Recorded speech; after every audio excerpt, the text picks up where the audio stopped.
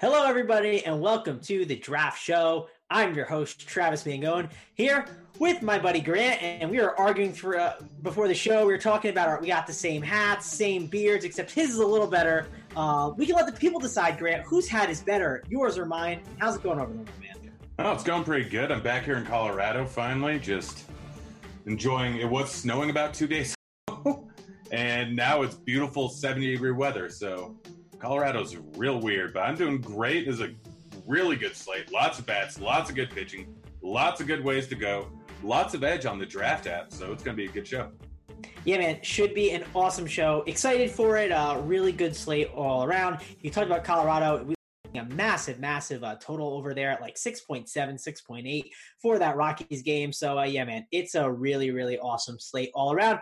And we're going to be here to show you guys some of the drafts. If you guys don't know, there's this new, best ball championship, $3.5 million for their NFL best ball product. Listen, I'm not the biggest best ball guy. Grant, I don't know if you are. Have you entered in some of these best ball contests yet? I have not yet. So, I'm going to wait a little bit closer to the NFL season. I mean, I'm assuming that there's going to be overlay in this competition, but I'm probably going to have quite a few entries in there. And yeah, it'll just be fun. It's always great having NFL sweats, even when you can't do anything about it. Like just having the entire season long, it's just great. They're great stuff. I did terrible last year, but I'm going to redeem myself this year. Listen, and you can redeem yourself with a nice little winner over here. There's also MLB contest too. There's this $23 contest, $100K for a qualifier to go to San Diego, right, and compete for $100K. So that's really awesome. So, yeah, jump in on that contest. Should be a good time. Some drafts. Before we do that, I'll give you the intro and tell you kind of, how to join the drafts if you want to jump on in. You give me a follow. It's Mangone. It's Mangone. And what I do is I create a draft. We have Grant name the draft, and then we publish the draft, and you get a notification sent to your phone that says the draft's going on, and then you jump on in. So we'll give the people some time to do that, Grant. And while we give the people some time, one last thing that we got to promote. Tell them about this little FanDuel contest we have with the badges as well, Grant. You got all the details on it. Let the people know. So we're basically what you do is the 100K Friday MLB squeeze. You enter it and you put your avatar on the site as an RG badge. And if you do that, and if you do well, you got a shot at free premium access for an entire month. So just throw on the badge, enter the contest, and have a free shot at premium stuff. So it's that simple. Make sure that your DK and FanDuel usernames are attached to your RG profile too. And that way we can get in contact for you. So free stuff for just winning money. So it's a double. It's a win-win. You do well, that means you won money, and you get RG Premium. Boom. Awesome, Grant. And we nailed it. We said it before the show. My internet's a little shaky. We're going to have you do the promotion for that. And what do you know? My internet cut out a little bit there. So it worked out perfectly. Probably shouldn't have told the people, but if you do see some issues on my end. They know. They heard you. Yeah, it's a little shaky, but we'll make it work. And, we're going to jump on in these drafts, Grant. And one of the best parts of these draft shows, what is it? It's you get to name the draft, Grant. I always like to see what name you come up with. So we're starting an MLB show here. We'll do the $5 contest. And what are we going to name this bad boy, Grant? That's baseball season, so let's go with the Turd Dong. All right, the Turd Dong. Here we go. The Turd. Do we do turd in all capital letters? I mean, it's my name, so I think you just capitalize the first one. All right. Well, dong's got to be all capitals. So there you go. Oh, yeah. All right. The Turd Dong. 10 people to enter, $5. I am sending it out there. It's going to my followers. Grant, I believe you're a follower too, but I'll make sure to just throw you in on just to make sure you get it with that sweet little red badge you got there. Hit done and create, and we'll see what happens here. And while it's kind of filling, Grant, I know you'll get in really quick. While it's filling, give the slate breakdown. Tell the people what they're doing tonight. Give the whole overview of everything. So pretty much at the top, it's Sale and it's Snell. I prefer Snell, but I want one of them in every single one of my lineups. Both not the easiest matchup in the world, but the strikeout upside is absolutely massive. After that, there's a bit of a drop-off. You got guys like Barrios, you got guys like Syndergaard that are going to be possibly in the same tier at Snell and Sale in terms of points at the end of the night, but likely not going to be. Like, they don't have the same upside. It's just possible if either one of those guys have a bad outing, you could potentially get the same amount of points using them. Walker Buehler's also there. I'm probably staying away from those three. And then you have some interesting stuff that honestly, I'm just not even bothering with. After that, for me, it's 100% Cannon. I'm using him everywhere in the mid-tier, and it's just that simple. Then depending on the site, it's either Pomeranz or it's Lopez at the bottom tier for me. I know a lot of people might be going on McGowan, but he's just trash, even going up against a bad Miami team. They've been decent lately. But I'm going with Pablo Lopez there to try and save some money. And like he's not a bad pitcher. He's got decent K stuff, decent ground ball stuff. He's the guy that I could potentially see with a big outing. Outside of those are the guys I'm going with, but there's also like validity to going with Lucchesi, going with Thornton, going with Bieber, going with Ronaldo Lopez. I'm just staying away from him. Those are the guys I'm going with. And then in terms of bats, just pick a spot. I made a list, which I don't normally do, of stacks. And right now it's 11 deep, obviously with Baltimore and Colorado being the big ones, but you can go Nats, Padres, Mets, Minnesota, Milwaukee, Philly, Yanks, Atlanta, St. Louis. It's going to be picking and choosing the right stacks to go with. And yeah, that's pretty much it. On draft, it's a little bit different though. Yeah, draft is definitely different. And I'm up now, and I saw Syndergaard went first, Snell second, and then the hitters are now going. And man, I think there's enough pitchers where I'd rather prioritize my hitting. And if I'm prioritizing my hitting, oh, dude, it's tough, right? Stacking is obviously something that's really important to do, but I don't know if I'll get, like, Arenado just went, right? Like, I don't know if I'll get any Colorado guys on the way back, but I love Trevor Story here. The ISO. You son of a biscuit. Son of a biscuit. Sorry, Grant. The ISO against lefties, like, I did a sharp side video today writing up who's going to. And you cut out there, yeah. No, the left. It's really a tough call against means, but what'd you say, Grant? You cut out there for a second. I'm going Bieber here. There is a decent amount of pitchers, a decent amount of pitchers, but there's nothing that I wanted to do quite yet. You'll see what my strategy is soon enough, but it's an interesting one. I've already done about 40 drafts today, and I have 100% ownership in one guy and 70% ownership in 4 different guys. So I'm fairly concentrated in who I'm drafting here, and you'll see very quickly what it is. It's a little bit different strategy in a 4-man draft. I've done a lot of in a 10-man draft. I've done a lot of 4-mans already, so it's pretty easy to stack Coors up. Well, I get the theory on going with going with the pitcher first, because if you go pitcher first, there's just so many bats that you can probably get like not any stack you want, right? But like if you wait and just kind of organically let it happen, you can just kind of fall into the stack that you think is best. There's just so many different bats.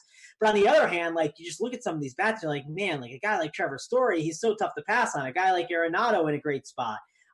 One spot that I think is phenomenal today that not a lot of people are maybe taking, and I haven't seen one of these guys drafted yet. I know it's early, but the Cardinals bats, Grant, like I like the Cardinals bats a lot, and they seem like a team in a 10-man that won't even go, get picked.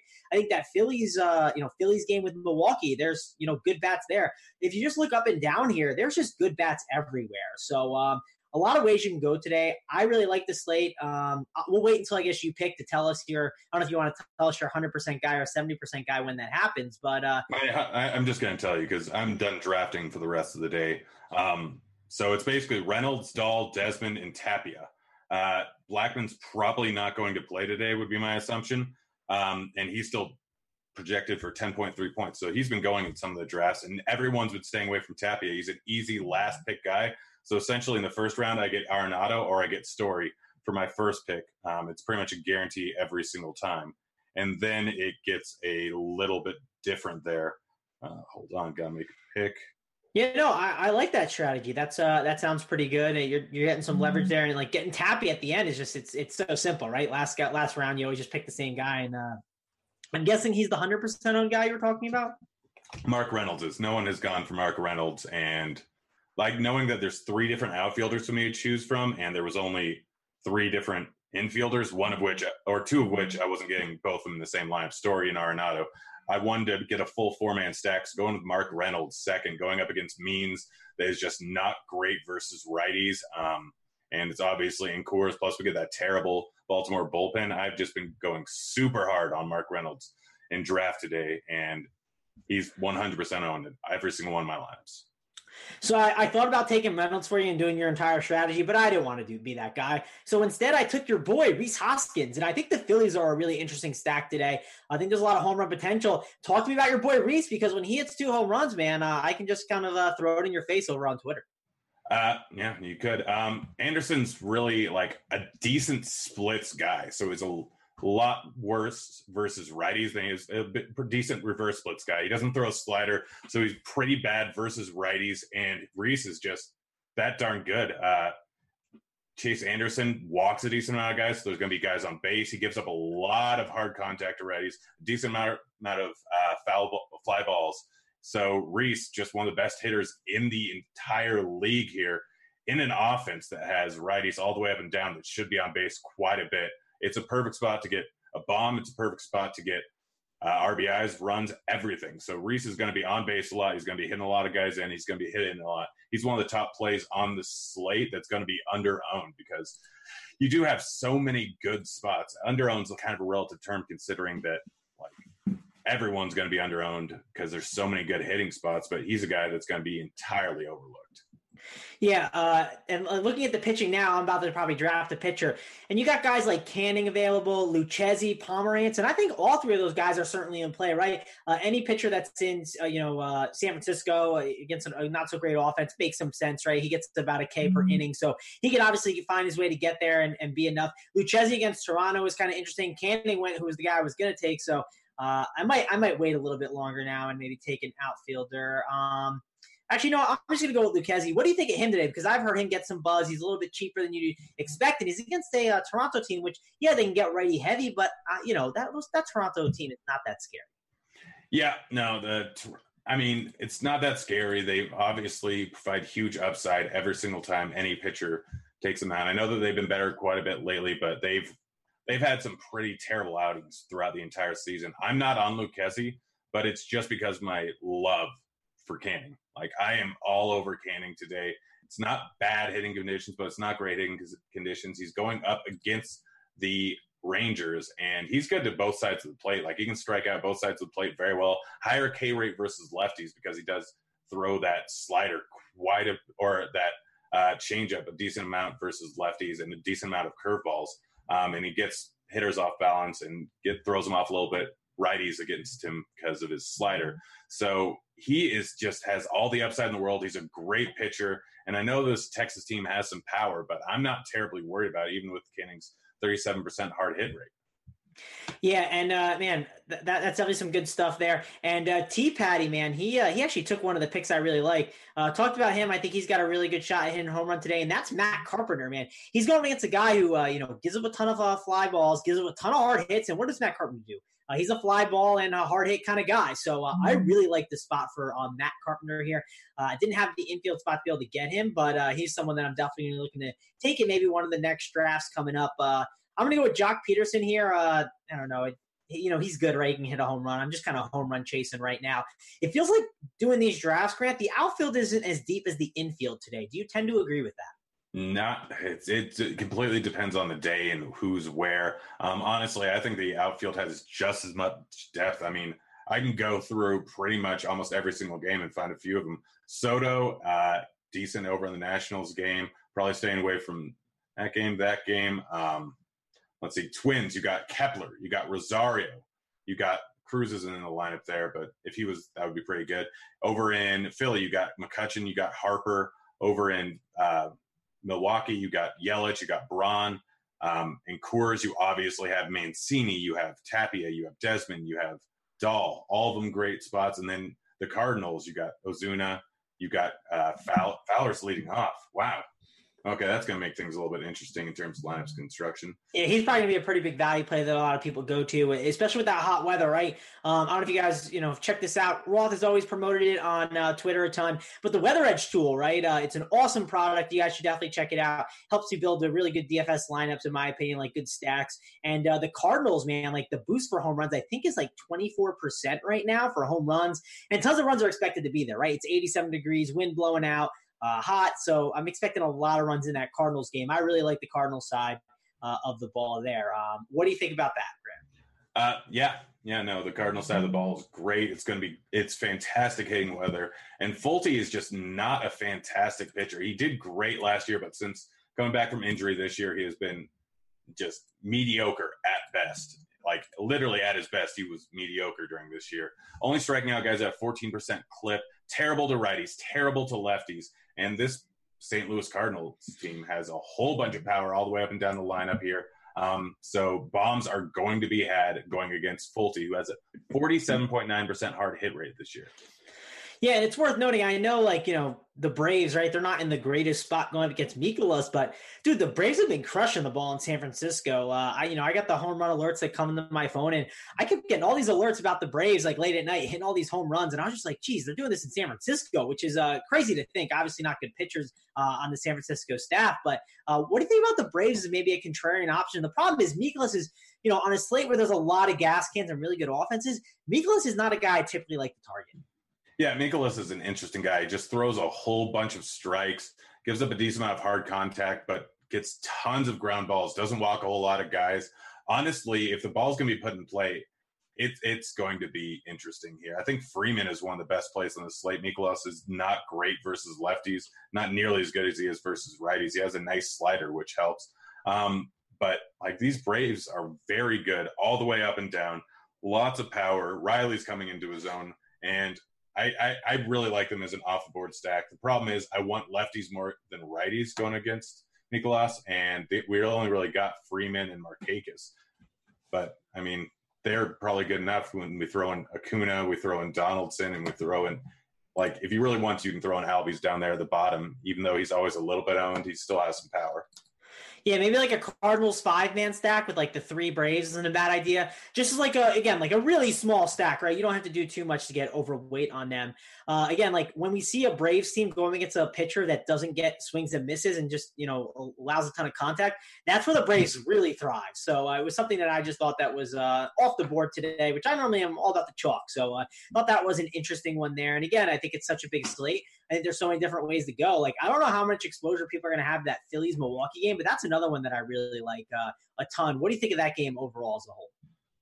It has a 9.5 implied team or 9.5 total. So I don't think it's going to get that overlooked. The problem is there's 6 games with over a 9 implied total. There's 8 teams with over a 5 implied total. So there's a lot of teams that are going to be overlooked. I'm planning on doing a lot of stacking tonight and really mixing it up. Like I said, I already have 11 different stacks that I'm going for. The ones that are slightly off the board or decently off the board. One is Atlanta. I really, really like. I don't think Baltimore is going to be nearly as owned as they should. But they are a great stack. I know Chris Davis is going to be owned, even though he's been terrible this year. He's super cheap on a lot of sites. Minnesota's a team that I don't know if they'll get overlooked or not, but I'm going heavy on them, especially on the lefties. And the Mets are probably going to be moderately chalky because they're price tagged and because of the matchup going up against Soto, but I don't care. I'm still going to use them quite a bit. Yeah, that makes some sense. And Grant, we're going to break down some teams now. We're going to break down all the teams that don't have a red badge. How's that sound? I'll start with Luistro's team, and he has Canning here. And Grant, I think this is either your burner account or he stole your strategy. I don't know which one. Maybe you're on a second phone. You got 2 over there, and you're working both of them. But Canning, he's the pitcher he took, which is one guy that you liked, and I think is a solid option here against Texas. But then he goes with Arenado, Desmond, and goes with Tapia, who I'm sure was his last pick. And then he throws in Machado as a third guy in there who makes sense against the lefty. So, Grant, is this your burner account, or is this guy just stole your strategy? I mentioned my strategy at the beginning of the show. He went Arenado, and I didn't plan on doing Colorado. And I'm not drafting anymore today, so I figured I'd just give it away. But he's doing the right thing. You get Arenado. If you can, you get Reynolds, or you get Desmond, or you get Dahl, or you get Tapia for your next few picks here. And whichever spot you can't round it out while still getting a good pitcher, then you just do a one-off, which he did with Machado. Obviously can do well versus anyone, great hitter, and not in a bad ballpark. So he did the perfect strategy here, especially with getting the third pick. All right, Grant, break down the next team for me. It's NY Jets 1250. He's got the blue star with the gray. Break that team down for me. What do you think of it? Don't like it at all. I get Betts and Bogarts are good, but Miley's not a horrible pitcher. He's just pretty much average this year, which is not something we're used to seeing. And they're playing over in Houston, not a great hitting ballpark. Muncy, I'm fine with that going against whoever it is starting now. Trout, obviously a great pick to lead it off, and Buehler is a guy that you want to get later on in drafts. He has a low projection here for some reason. Well, for an obvious reason, he hasn't been as great this year, but the dude has a ton of upside, as much upside as anyone else on the slate, and he's often getting drafted later on in the draft. So he did a good job with Muncy, with Trout, with Buehler, but I don't like the Bogarts or Betts pick.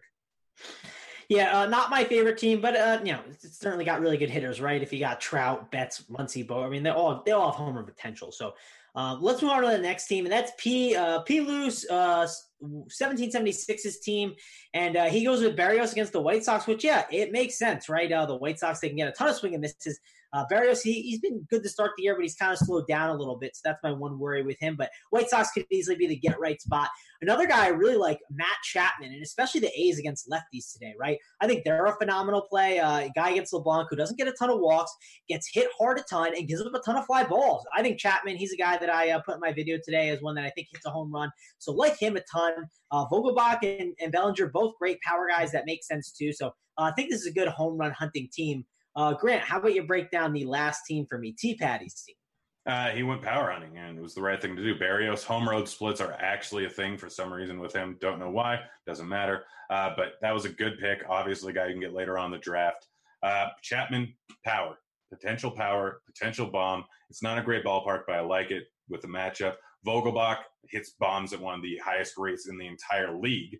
Lefty versus righty versus a guy that doesn't strike out a whole lot.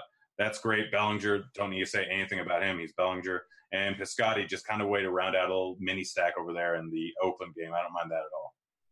Yeah, and he has Robbie Ray, who I think is a phenomenal pitcher today, someone that I definitely like on this slate. So overall, pretty solid team. Grant, let's head on over. Let's do another draft here and fire this thing up. What do you want to call it, Grant? Oh, gosh, I really should have been. Vogelbaum. All right. Vogelbaum it is. And we'll see who drafts Vogelbach in this one.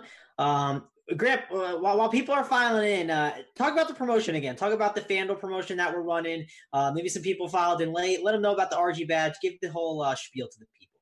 So, yeah, put an RG badge on your FanDuel account. Enter the MLB squeeze. You do great. You potentially get a free premium owner. Oh, got to get in.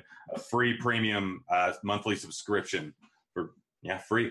That's all you have to do. Make sure that your FD and DK names are both attached to your profile on RG.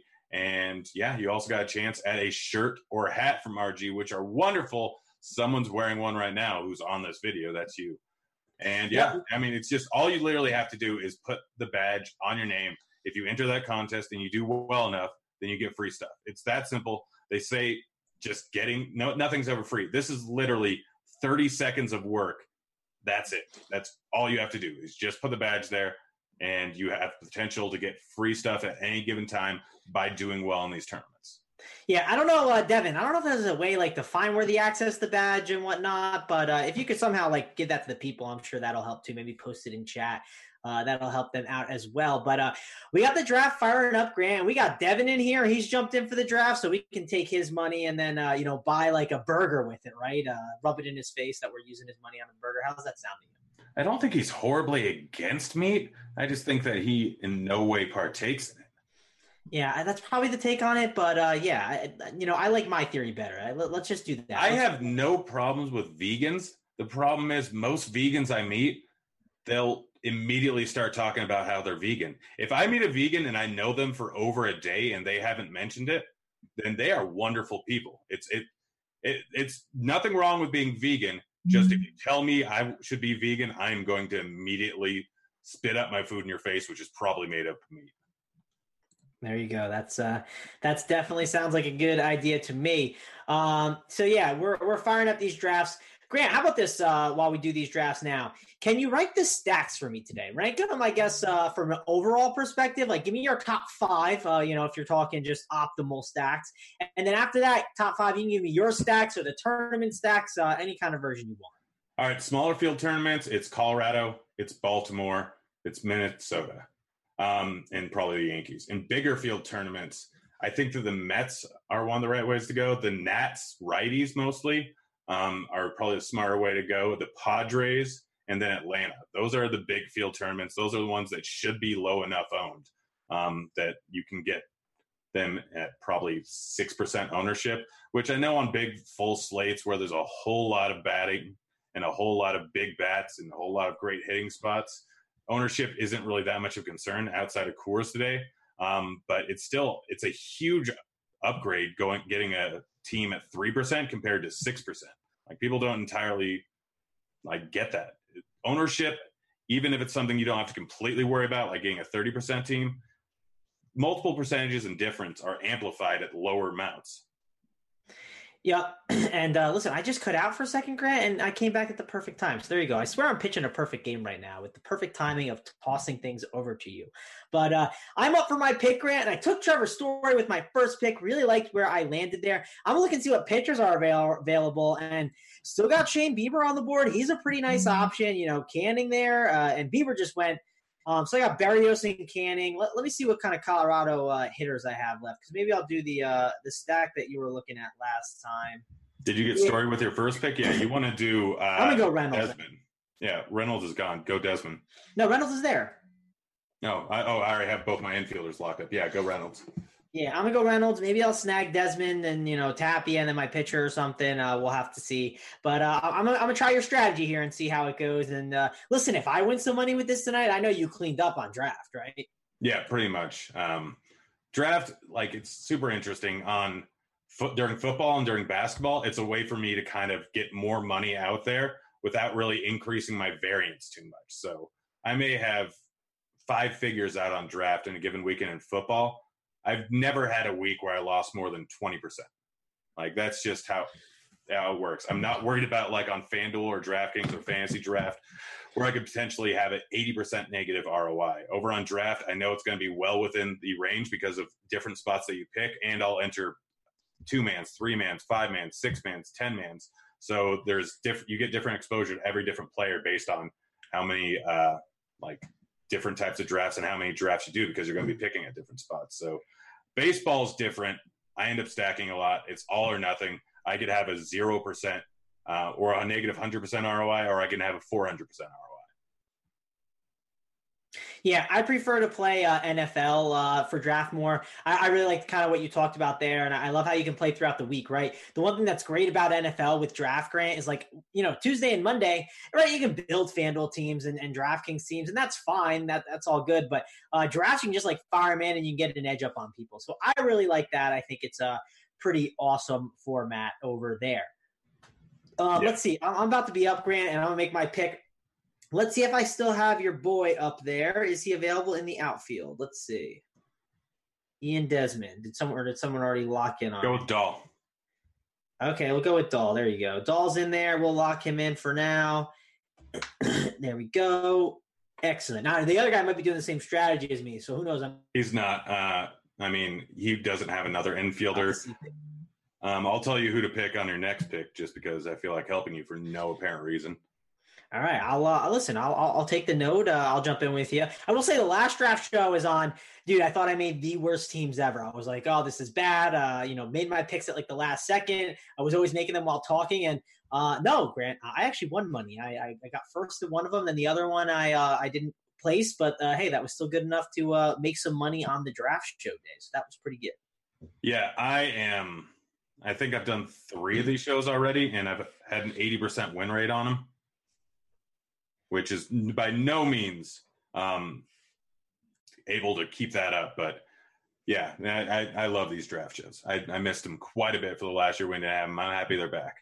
Yep, definitely like having draft back too, and enjoy doing the shows with you. They're always a fun time. And who'd you say? You're coming up next. I thought that was me, but that's you. I'm crazy here. You got the national stack going here against the Marlins and Washington. Man, that's a sneaky hitters park. I don't know if maybe the secret's already out now, but dude, I really like this Nationals offense. They're starting to click, and I think it's a really good spot for them.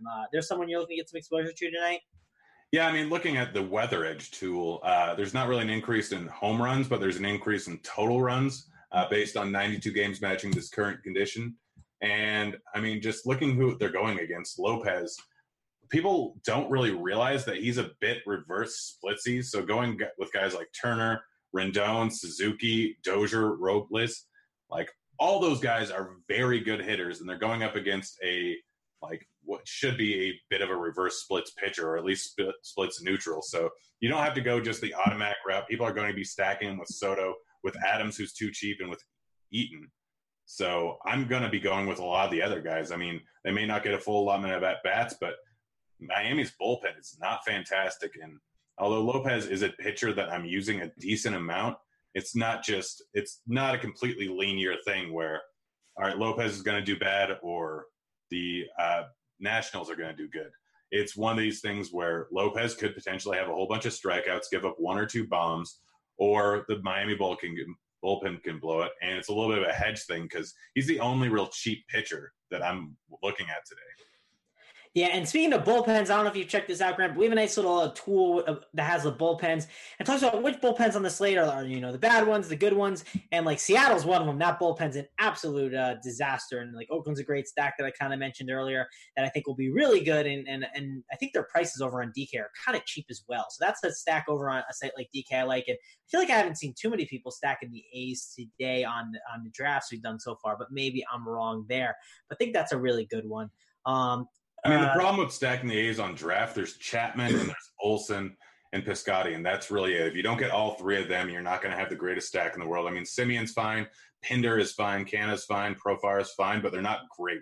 They're not like other stacks, for instance, the Mariners, where you got Vogelbach, where you got Haniger, you got Encarnacion. All are very, very good hitters, and they don't have a big implied total. You got teams like the Cardinals where you got Goldschmidt, Ozuna, DeJong, and Carpenter, all great hitters. You have things that are more spread out all the way throughout the Oakland lineup. They're all decent.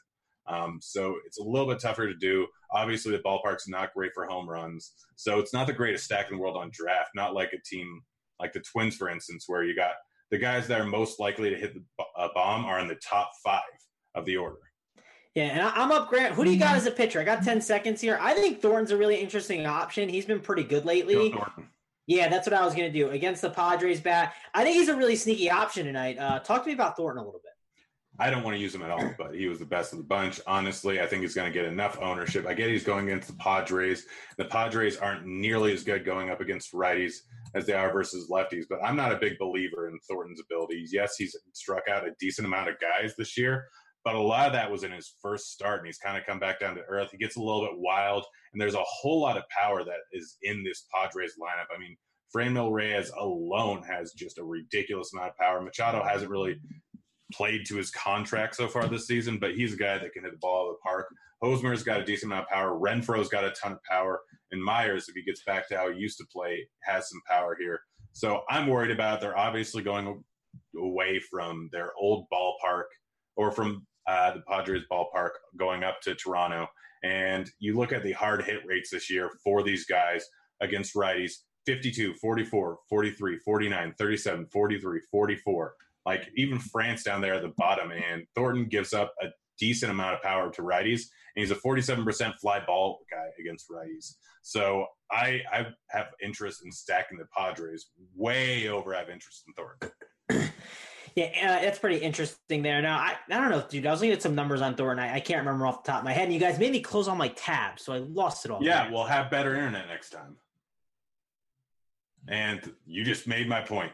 You just made my point by freezing up. Thank you. I know. And listen, I was pitching a perfect game. I had thrown it always to you perfectly. I was doing great. And of course, at the time that I, basically complained about what Devin made me do, taking all the tabs down, there we go. Perfect game is kind of a relative term. Yours was more of a no-hitter with like 7 errors on your team, and you gave up 3 runs. Totally fair enough. I guess you're right if that's the way. Has Dean ever pitched a perfect game? Do we think Dean has ever pitched an RG perfect game? What do you think? I don't think Dean's ever made it out of the 3rd inning. Yeah, that's right. They always have to have a better lefty come in for Dean. But we're only kidding with you, Dean. I don't think he's watching, but if he is, who cares if he is? Yeah, whatever. Me and Dean are buddies. We shared pudding together. That is true. By the way, real quick before we do one more draft, and we're gonna do a hitters only draft, Grant. Dude, did you see they have Nilla Wafer banana pudding cereal? Oh my gosh! I'm telling you, you gotta buy this thing. I saw it on Twitter today. This is totally up your alley. Yeah, no, that actually sounds delicious. I might have to. Do you know where they sold it at? I don't know. It's just like one of those things. Like someone I follow that's like in my area has it. Like, obviously you don't live near me, but I'm sure you could Google this and find it. So put that on your list of things to do. And if you do eat it, Grant, let me know how it is because I might look to invest in getting some myself. Yeah, well, I know my cereal. All right, let's jump on in. We're going to do a hitters only, and I'll label it hitters only for the people so they know what they're getting themselves into. We'll do one more draft, and I got about 14 minutes, so if it runs a little long. Well, it's a hitters only. Let's just do a 6-man. Oh, good call. Good. See, this is why we have you here, Grant. Yeah, I'm an accountant. I know how to manage time. All right, well, there's only 6 people, so jump on in quick, Grant. You ready to rock? What are you naming it? Hitters only, man. It's jumping I was now. going to say name it Dean's Pudding. Hitters only. You gotta let the people know what they're getting themselves into. Next show we'll name it Dean's Pudding. But 3, 2, 1, and go. Hitters only 6-man draft. Should be a pretty good time. First one in, as always. Gosh darn it, I've got fast fingers. Yeah, and let's see. If you guys want, let's put Devin to work. Devin, we're gonna do some QQs because you made me close all my tabs, so I can't say any fancy stats and stuff like that I had up. Let's fire in some QQs from the YouTube chat. If you're over on YouTube, guys, or if you're in the RotoGrinder chat, how about you pop into YouTube, say hi to the YouTube guys, and then go hit the like and subscribe over there. For us, guys, we would really appreciate that. So, hey, Devin, fire in some QQs from the YouTube chat if you can, and we'll help the people out. How's that sound, Grant? That sounds great to me. And why are people not getting into this draft? I don't know. Good thing we made it 6-man. We need 2 more people, guys. If you're over there on YouTube and you haven't jumped in, join draft. I don't know if there's a promo code for it. If there is, maybe Devin can fire it in. But use the RG link. I think the promo code is Grinders. Yeah, it's probably Grinders or Grinders30, one of those. It is, in fact, Grinders. Devin just dropped it into chat. Boom. There you go. Promo code is Grinders. Jump on in. Join the drafts. It's a fun time. I don't know what the bonus is for that, but it should be really good. And Devin over there, man, like we're looking for an extra person. You could have jumped in on the show, but yeah, we'll enjoy this one. We got Mr. Meme Mode who loves doing these. We got we got Trav1105. I guess it's the battle of who's the better Travis in this show. Spotty Odie and then Ace G24 and you, Grant, rolling up the rear with the last one. This is all red badges. I haven't seen this in a while. Yeah, man, this will be a little bit of a battle here. So let's see. I don't know. It doesn't look like, I don't know if Devin's going to get us the QQs, but if you guys have QQs in the RotoGrinder chat, hook us up with that. That'll be awesome. It can be related to anything. Ask us any questions. Yeah. I'm willing to answer them. Thoughts on Life advice, love advice? Are you an expert in the love advice, or is that Chopper's job? I think that's Chop's job. But I can give you love advice. It just might not be good. That's fair. QQ, thoughts on a Marlins stack today? I've heard some whispers of the Marlins today, Grant. What do you think about going to them? I mean, McGowan's terrible. People are going to use him. I don't know if I'd go full. Actually, yeah. I mean, depending on your site, full Marlins stack is in play. Granderson, McGowan, the way he pitches, it's kind of more beneficial to lefties than it is to righties. But I'm still fine with going. Granderson is the top option, but Cooper, Anderson, Neil Walker, and either Alfaro or Castro just because of his price. It allows you to get both Sale and Snell. So I like the stack just as a money-saving idea. People say it doesn't have a whole lot of upside, but a lot of these guys in this lineup actually hit the ball hard. They just don't have great numbers because they play over in Miami. But this is a decent spot here, so I don't hate the Marlins stack. Yeah, that definitely makes some sense. And Grant, I got Trevor Story in every draft, so I'm invested on drafting Trevor Story, man. And that seems like a good time to me. He seems like, I know he's expensive, but he seems like a guy that's going to crush tonight. Yeah, he may very well do that. I'm hoping for that double homer night, and I can just clean the board up on draft and call it a day. Do you think Polanco, I know he's been great this year, but Polanco at 1.5, if I told you that a month ago, you'd probably say you were crazy to me on this type of slate. What do you think? I don't know. Like, this Miami team is so gosh darn good. Like, they just – I said Miami, I meant Minnesota, and words confuse me. But Minnesota is just so gosh darn good this year that I have no problem with it. I mean, any lefty going up against what's-his-name is very much in play. Lopez, he has a great slider, which can strike out pretty much any righty. But when you get a more lefty-dominated lineup – he can get just destroyed. A few guys in this lineup can walk at a decent clip. Lopez can get very wild to lefties and give up a whole bunch of fly balls to both sides of the plate. So Kepler, Polanco, Rosario, all very good options here. And even Castro down the bottom gives you a decent catcher. So I love Polanco, and I love all these lefties going up against Lopez. And then you have the terrible Chicago bullpen. I got to get my pick in there. Should I go with Yelich? Are we worried about the injury at all or no? I mean, you can just go balls to the wall. It's a good spot. I mean, he was out there chugging a beer last night. Did you see? Yeah, I did see him chugging a beer last night. It was not horribly impressive, but it was more impressive than Rogers. Yeah, my boy, dude. Oh, man, Aaron, he embarrassed himself. But that's okay, man. Listen, I'm not the greatest beer chugger either. As we've seen me try and chuck we very much know that. Yeah, we definitely know that that's not my forte. But, dude, Grant, I could probably beat you in some other things, man. I'm an expert in, like, maple syrup, Hershey syrup. I've done all that stuff, man. So I'm. Are you talking about chugging? Yeah, chugging, man. I've done them in competitions. I understand. I'm very good at that, too. Yeah, you probably would be, but I listen. I'm not one to want to challenge you. Chugging contest. I'm gonna stay in my lane and stay out of that. There's two things that like can potentially cause problems with people that are good at chugging water, but not other things. There's carbonation, which can be a problem with beer, and then there is viscosity, I guess is the right word, which is a problem with maple syrup, which is a problem with thicker liquids. And I have no problem with either of those. And I'm sure that there's going to be some terrible comments in chat now. Yep, and we got some other QQs in chat. Someone asked if I watched Paradise Hotel. No, I haven't seen it yet, but I might check it out to see how much of a disaster it is. I like a good car accident, so maybe I'll check that out. Any cash game locks on Yahoo, Grant? Have you checked out Yahoo? If we don't have the locks, there is a show coming up with Britt Devine and Bobby Fi at 3:50 p.m. Eastern. I'm sure they can help you out with the cash locks. But Grant, how about you? I mean, the locks are Snell and then either Griffin or Sale. Those are the locks for pitching.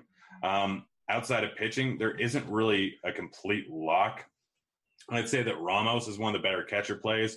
Morales is the stone cold lock for first base, but like you can deviate off. And then Frazier is my third baseman if you can't afford Arenado, which if you're paying up for pitching is unlikely. So it's really Morales is the lock, and then either Snell or Sale or both, or you can go Griffin. Yep, and I'm getting that Rocky stack in there, Grant. I hope it ends up working out my way. I really like the hitters-only drafts here that we're doing, man. There's a lot of good hitters left, right? We got Fowler, Ozuna. Like, we're around 4 and a 6, man. It's absolutely loaded. You got, like, Voit. You got Chapman, DeJong. A lot of good hitters still left. So these six-man hitters drafts are pretty fun over here. Yeah, I've got myself a full Baltimore stack. Don't know if that was a great idea, but it's done. Hey, listen, you and I both got the cores then. That's kind of how we're looking to go, it seems like. Let's see what else is left. And there's a lot of good. Let's give out some cheap dongs today. Hey, listen, I'm down for that. Let's give out some cheap dongs then. If you go over, and one way to do this, Grant, I don't know if you guys check this out, and you can go over and go to the starting lineups page, and you can take the scroll bar at the top and scroll down, and you look at all the cheap guys. Yeah, you can. You absolutely can look at all the cheap guys there. Give me some of the cheap dongs for today, Grant. I'm going under 4K. I'm going Anderson for Miami. I'm going Davis for Baltimore. Yeah, he's going to get a hit. I believe in him. We're playing him all year, and it's worked out terribly a lot of times. I'm going Jay Bruce. Those are the three guys that are all going to hit some dongs. Oh, I'm up. Oh, shoot. You going, Grant? You got to get a Baltimore guy, right? Or you can't. No, you can't do a full 5-man stack. Well, there you go. You got Trey Turner there. Guys, keep firing in the QQs. We'll talk about that.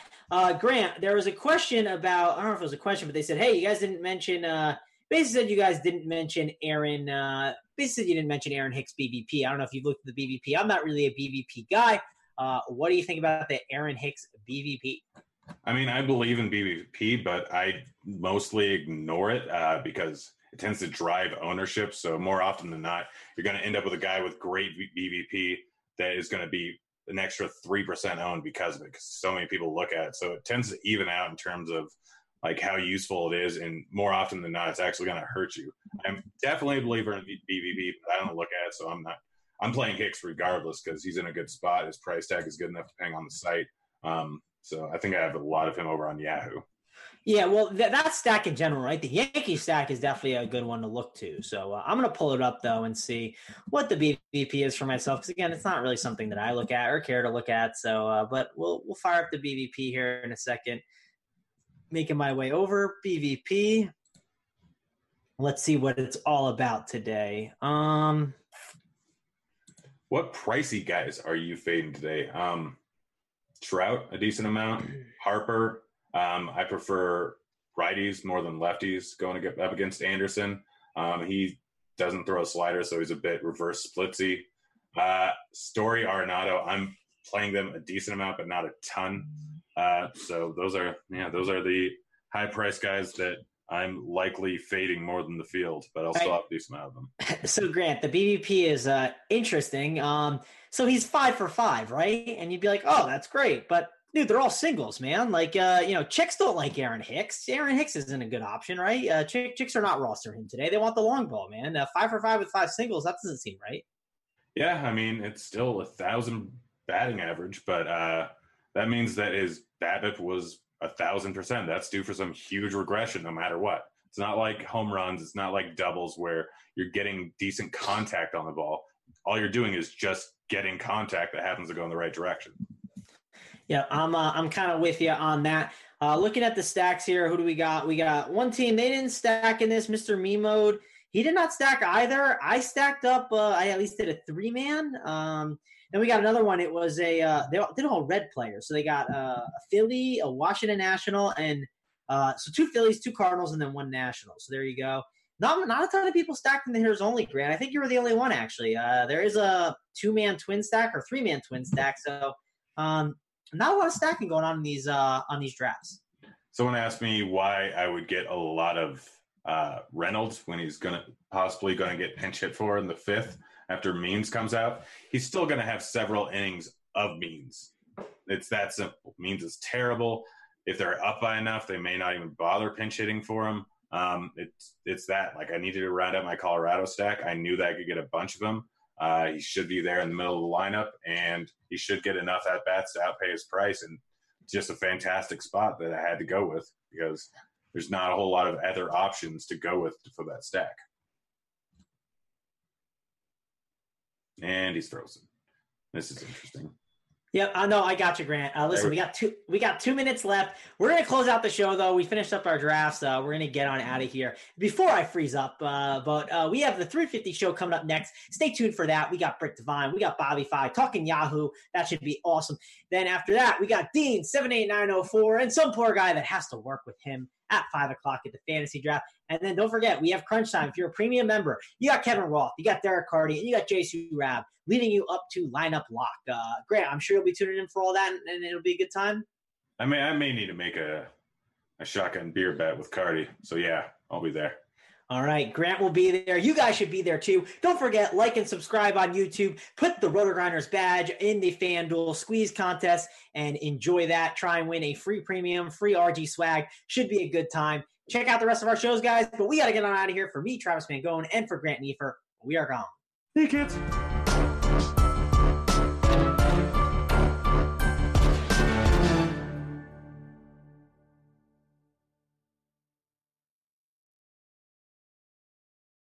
What's up, guys? Beer here back in the Fantasy Bar with 6 plays for you on Yahoo, including 5 bats, all under $20 for you. A starting pitcher under $40 with big-time upside. And an off-the-radar beast of the night.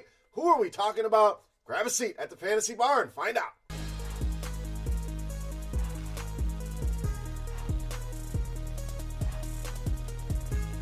Welcome in, guys. Friday edition Beers Daily Fantasy 6-pack back here once again in the Fantasy Bar, ready to rock 6 of my favorite plays tonight on Yahoo. And again, these guys are playable across FanDuel, across DraftKings, wherever you're playing. I like them all. We'll focus on Yahoo pricing here for today. 5 hitters, 1 pitcher for you. Tried to find some value. Now, we have Coors Field on the slate. As you know, no need for me to tell you to play Coors Field bats. Too easy. Let's get you some plays outside of Coors Field. Let's start on the infield at shortstop. Marcus Semien leading us off at $15. So I love this spot for Oakland tonight, and I love this spot for Semien. You look at some of the surface numbers, not great against left-handed pitching, but you dig a little bit deeper, that's where you uncover the gems. Against the changeup, of Wade LeBlanc. 32% of the time he uses that pitch. Semien hits that for power, 255 ISO. Next pitch up, the sinker, uses that 30% of the time. We get a WOBA at 380 for Marcus Semien, and LeBlanc been a disaster this season. We know this guy's not very good. He's taking it to a whole new level this season with his inconsistency, with giving up hard contact, fly ball rate. You guys know I love that combination. Wow, he's sitting at 47% in both fly ball rate and hard contact rate. The beer gut telling me Marcus Semien not only going to have a big night, but he's going to go yard here tonight against Wade LeBlanc. Let's stay on the infield with the mid-range. At third base, Matt Carpenter, $16. So it's only a matter of time before this guy gets going. We've had him in here a few times, been pretty good to us. The surface numbers don't look great for him against right-handed pitching, but the hard contact is still there, over 40%, so that's certainly encouraging. I don't expect a lot of people going to go this route on a 14-game slate, so we're going to get low ownership. And what do we know about Fultonowicz? We want to attack him with left-handed hitters. We don't have a ton of them here for St. Louis. Don't know that they're a stackable team tonight, but Carpenter makes for a great one-off play. You see that big ISO allowed. That's a lot of power given up. And another guy giving up a lot of hard contact at 36%, but 50% fly ball rate. That's going to give Carpenter an opportunity to go yard here tonight. I think he gets it going against Fultonowicz at $16. So we're on Yahoo. We need a catcher. Let's go to Yasmani Grandal, $13.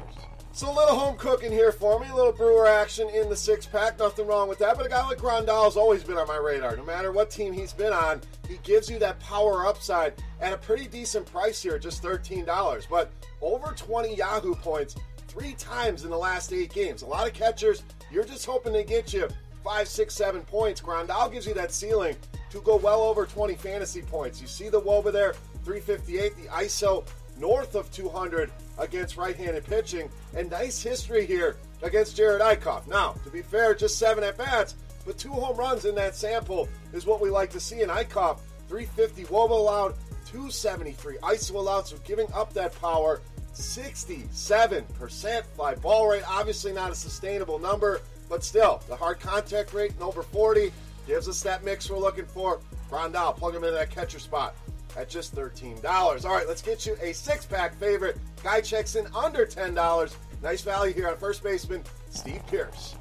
So just $9 here for Steve Pearce. I'm going to be buying. If you've been a long-time supporter of the Fantasy Bar, you know I love me some Steve Pearce. And sure, maybe the numbers haven't been there this season and the guy kind of towards the end of his career, but we're talking about a long-range track record of success against left-handed pitching. So I'm going to trust that here against Wade Miley. Just last season alone, ISO was over 250.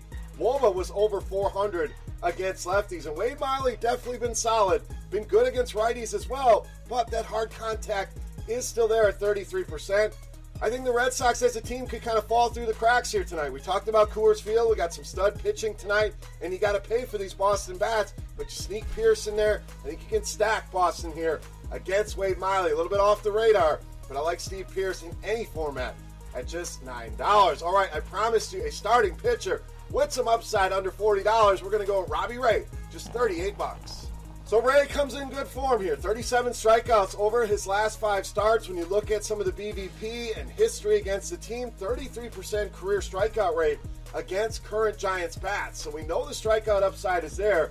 He's also pitched very well in San Francisco. We know it's a great pitching environment, but the numbers really bear that out for Robbie Ray. Last 5 starts for him, ERA sitting at just 2.15, 39 strikeouts in those 5 starts, and just a 232 batting average allowed. So just face this Giants team. Wasn't the best of starts for him here, but you get the park upgrade. You get a price I think is about $10 too cheap. That's going to open up some bats for you. I like the spot for Robbie Ray. Let's call for double-digit strikeouts here. Let's go big on a Friday. Robbie Ray, let's get it done, baby, at just $38. All right, it's time to take a look at my favorite play. But before we do that, guys, who's your Beast of the Night? Get in the comment section. Let's see how many votes we can get for Beast of the Night. I want to know your top play of the day. If you're on YouTube and you're hanging out in a fantasy bar, please take a second, click that thumbs up button. That's the tip jar here in this fantasy bar. It really helps us out, guys, and I greatly appreciate it. Now, let's take a look at my favorite play. You know him as the Beast of the Night.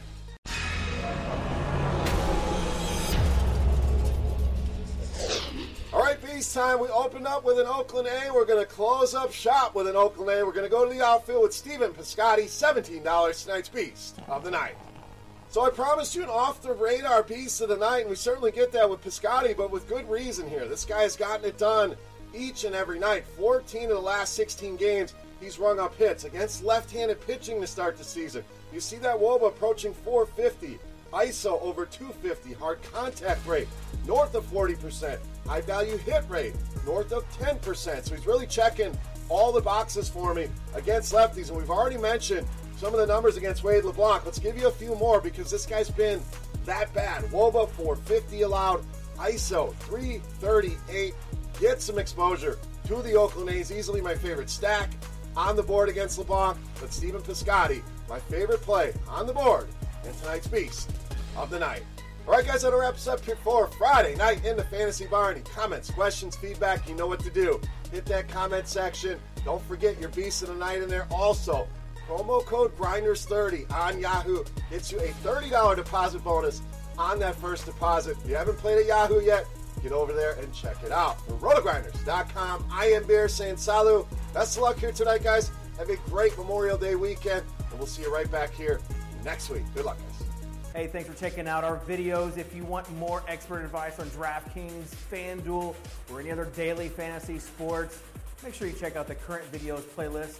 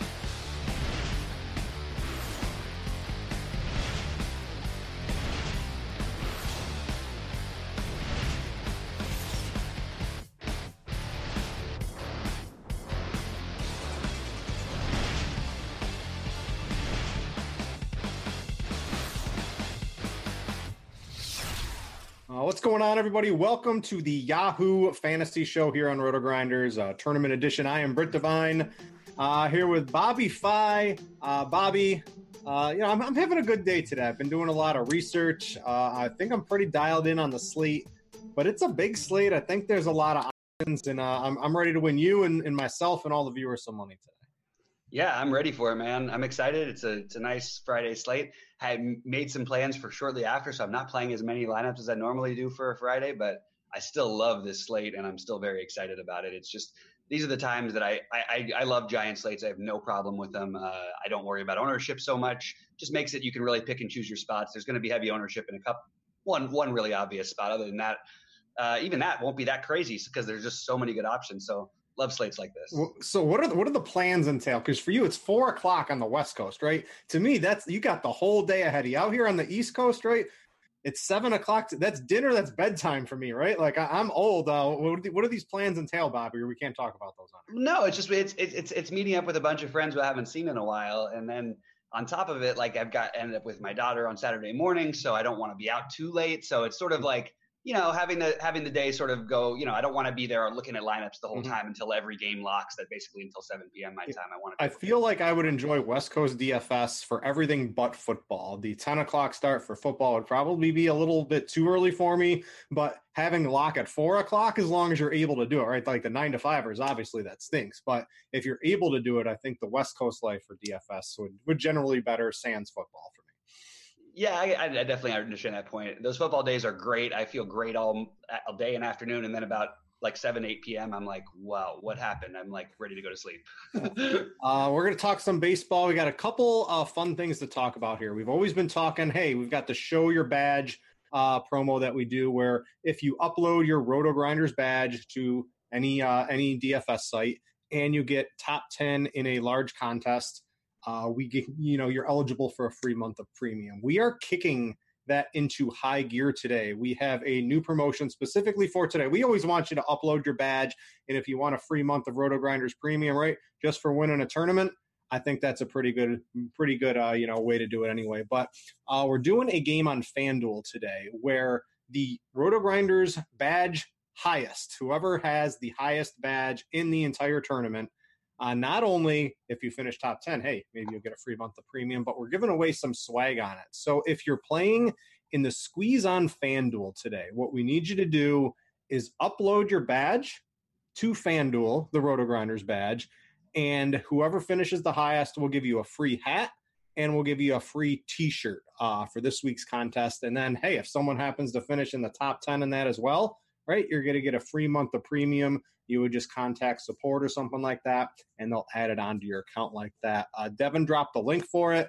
I see Smart Waters in chat telling all the details on it. If you have any questions, feel free to ping him.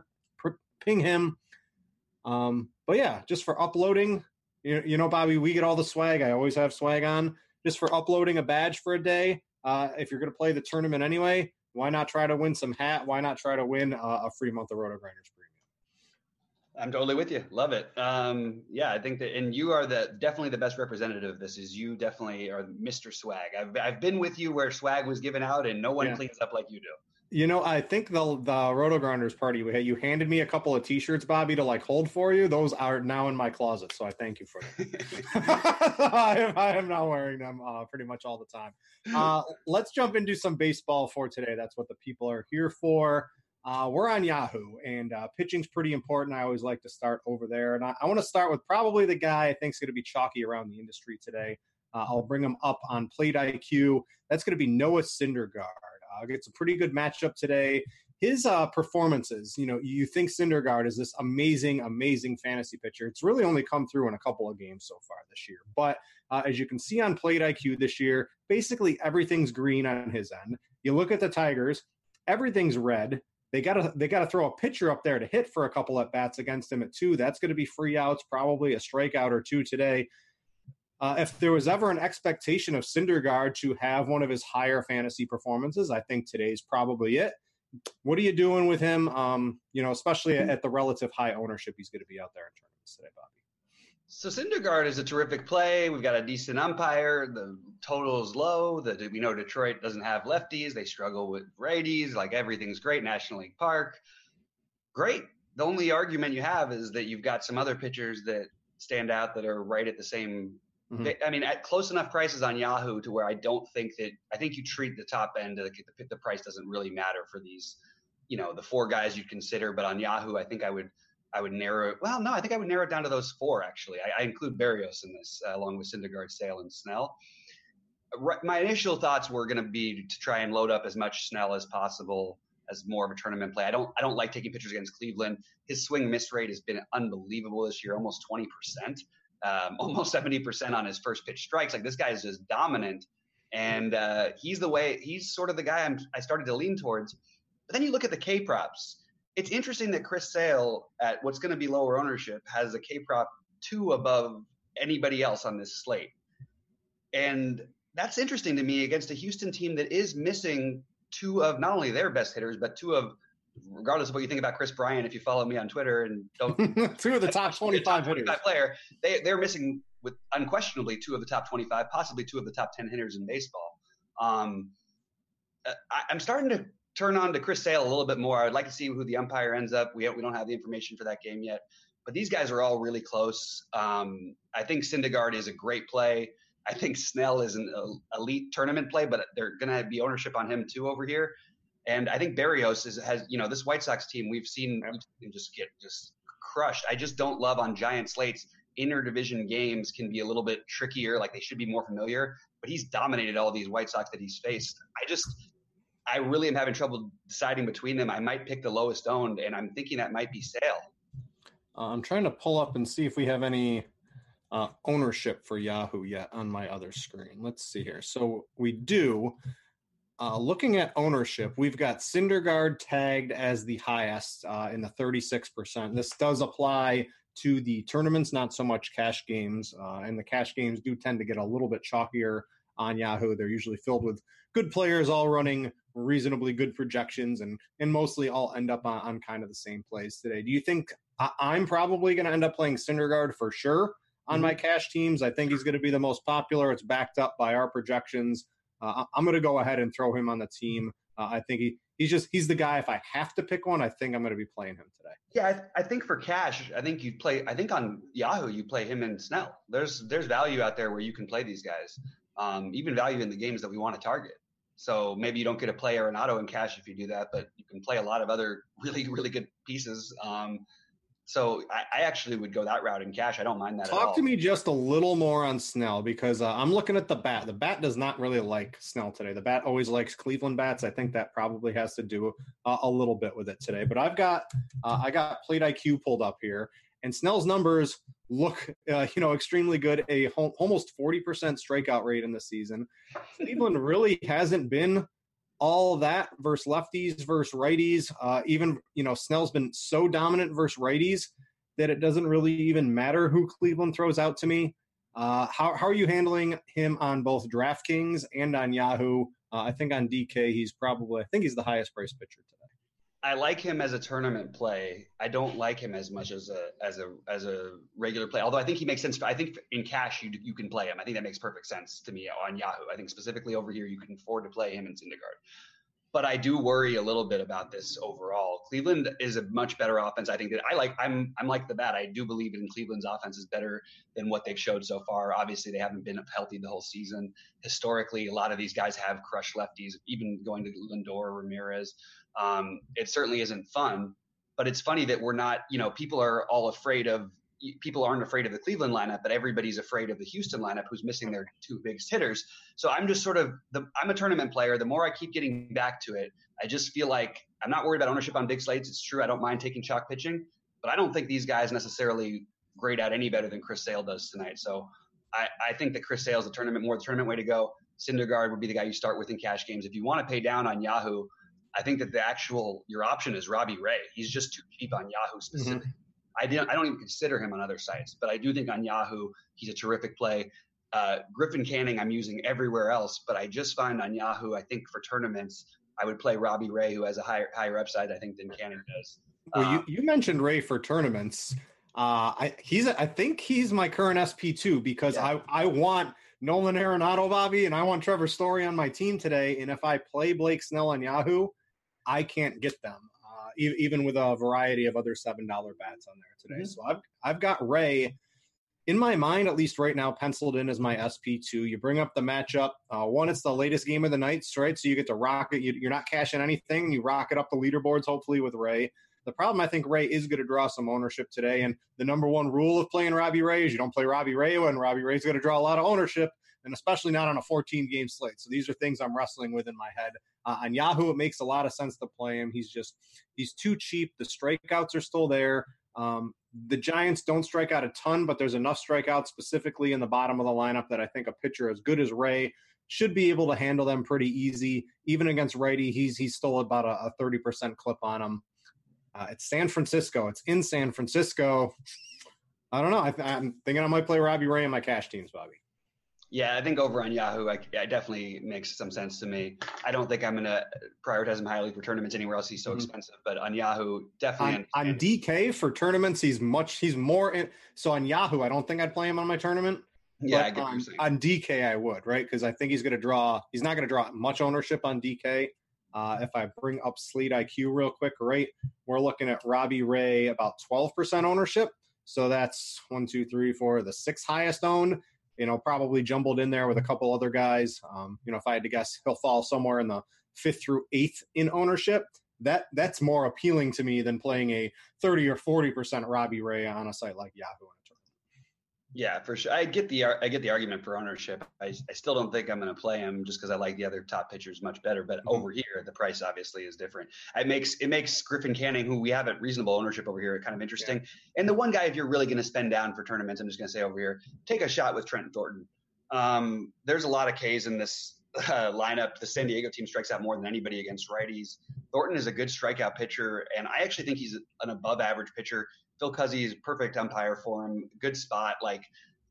Yes, if it would be better if it was in San Diego, but I think overall you look at that, he could be the other spend down who's like a weird pivot in tournaments, or you could play him with Ray just to get really different in tournaments and then pay up for all the expensive Colorado bats. And we don't have the lineup yet, but Thornton much better against righties this year. 274 WOBA allowed. Strikeouts not really there, but maybe he's running a little bad on strikeouts. There's so many strikeouts in the Padres lineup. Sure, there's some WOBA and definitely some ISO specifically from a couple of players, and Machado's probably running a little bad against righties this year. But yeah, I like Thornton. I think I would play Thornton over Robbie Ray in a tournament for a couple of reasons. I think the ownership will probably be less, and he saves me $8, which means that's another Coors bat for me in a tournament. That's another bat in a game that has some offense that I might like today. So I think Thornton is very appealing for me in tournaments on Yahoo. Yeah, great. I appreciate that actually, because I want you to explain my last big question: the last guy who's gonna have ownership over here that we didn't talk about? Why are people on Kyle McGowan? One, you got to ask how many pitches is he going to go, right? I'm just saying, like him versus Thornton. Thornton's cheaper than him on Yahoo, and we have him 3 times the ownership. In every format, Thornton's the better play. Something wrong with the algorithm and the Yahoo ownership, I would imagine. So I would expect Thornton to have more ownership than a guy like McGowan on Yahoo too. I think people love to play these young guys thinking that they're all stud. This guy started one game in his career. He's 26 years old, 27. I know he's been okay lately, but like in the minors, but it just. And when you're like 27 and you're still in the minor leagues, you're probably not that great. I don't mind taking a shot at some of these young hitters though that are coming up that are 26 who've been just pounding the ball. Mm-hmm. I want to talk about Griffin Canning. I like Canning. Canning's going to draw some ownership tonight. And I was looking at Slate IQ, and at least for DraftKings, Texas is one of the higher leverage stacks because they have a lot of power. And if Canning isn't as good as, he could be, the Texas stack can provide some leverage today. So I like Canning quite a bit. I think he's going to be pretty popular on DraftKings today as an SP2. Paired with one of the top options, because that gives you a good mix of bats and gives you a good mix of, high-end pitching today. He's in Anaheim. Cardi tweeted out today, too. It's, we used to think Anaheim was a pitcher's park, and it is definitely not that with the lowering of the wall and just some other things that have happened on there. It's turned into a pretty good hitter's park. But I think Canning, as much power as there is in the Texas lineup, there's also enough strikeouts. He's got some strikeout upside. I think he's a reasonable play, and I think on DK specifically, he's going to be on the radar for a lot of SP2s in cash games and SP1s in tournaments, just to allow people to stack up bats that they want on other teams. Yeah, there's no way I'm playing Texas bats against him personally, but on a smaller slate, I would take some, maybe have some interest. It's just too big a slate. There's no reason. And the guy is legit really, really good. Like, he's going to be a really, really good pitcher for a long time. One of the things I love about guys like this, like even in the start, he struggled the most against Baltimore where they really hit him. He still ended up like battling to 100 pitches. Like at least, you know what I mean? Like it's not like he's getting pulled at 50 pitches if he's struggling or something. I just feel pretty good about him. Yeah, I like Cannon. There should be plenty of strikeouts for him today. I pulled up Plate IQ. You can see a lot of red in the strikeouts. Now you see a lot of green in the ISO too. So this is why you kind of get the double leverage with Texas, lower ownership, plus a lot of power, plus against a popular pitcher. So, I'm playing 10 in that nice structured large field $10 tournament today. I'm going to have a Texas stack in there. And I think just 1 out of 10 will be way over the field. But I will have my share of Canning as well, if that makes sense, Bobby. Yes. Who do we want to put in here as SP2? Are there any other pitchers? There's a couple. Lucchese's interesting, not on Yahoo. He's too expensive on Yahoo. Like, you can play Robbie Ray. You can play Canning. I think I'd rather do that. You can just go up into the next tier. We didn't spend too much time on Berrios, so I want to talk about him because I actually, if you are trying to look at just pure strikeouts, I think he actually has one of the better matchups outside of Syndergaard, but he's also like Syndergaard, where you think they're these elite strikeout pitchers, but they just aren't as elite as you probably think they are. So there's a lot of strikeout potential against the White Sox lineup. What are we doing with Berrios? And if you look at him, I believe it's versus the curveball that Berrios likes to throw a lot of versus righties. You can do all this right in Plate IQ, and it just everything turns red, Bobby. So even if you look at the pitch type matchup, all versus righties, he's throwing it about 40% of the time. None of these dudes can hit a curveball. Yeah, so my first builds on like DraftKings today were Syndergaard and Berrios. I really love Berrios. I think he can win this slate against this team. I know it's not huge sample size, but in the basically 100 at bats, depending on who ends up catching. Actually, I haven't seen who's catching yet because McCann has really good BVP versus him. I assume that he would probably be in there. He is not in the lineup today. Wow, is he hurt or something right now? Did I miss him? Sorry, go ahead. On the White Sox lineup?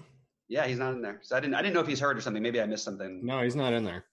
BVP truthers are mad. Perfect. I actually am surprised the White Sox total is as high as it is. I really like Berrios too. It's just a matter of picking and choosing. And like I said, I like all these top guys, so I don't mind mixing a few of them. But I do think Berrios, especially like the problem is it's such a close price thing, and I feel like there's enough value on Yahoo I can get to the other guys. But on other sites like DraftKings, I'm definitely really interested in Berrios here, and I actually don't mind taking a shot even on FanDuel because I think he could end up winning the slate as a pitcher. I really do. I could see him going like 7 with 10 Ks or even 7 with 12. Like it's totally doable for him. Yeah, great spot, great matchup. He's dominated this lineup through 100 plate appearances so far, about 30% K rate, 32%. I think he's one of the 4 best top arms on the slate. We don't have the Houston lineup yet. Are you? If Springer makes it in there, are you playing Sale? Less interested, but definitely still interested. I mean, he did have 21 fantasy points, 10 strikeouts in the last one, 5 walks, which is very uncharacteristic for a guy like Chris Sale. But the strikeout upside is there. If the walks aren't there, he's definitely going to be giving up lesser in runs because there's just not going to be free people on base. I don't mind taking Sale. Probably not on Yahoo. Yeah. On DraftKings, if he's going to be 15 to 20% owned, what's your thoughts on him over there? Especially compared to Snell. There's just so many choices. Snell and Sale are 200 apart. I think Ray's probably on the outside looking in on DraftKings. Then you've got Syndergaard and Berrios. You got Bieber, who we haven't even talked to yet in the middle, who could certainly have himself a fine game. He's having himself a really good season. Just a lot to like at the top. Not a ton at the bottom. You can make a couple guys work. But final thoughts on Sale. Yeah, I just think that, again, I know this is a weird thing to go back to, but you look at that K prop, and that does jump out to me when you have a guy who's going to be way lower owned than the guys around him. He's got a too higher K prop against an offense that even if they have him, there's still no Altuve. The 5 through 9 in that lineup is not particularly scary for a great pitcher, for an elite pitcher like Sale. It might be scary to some other teams, that with some average arms or whatever.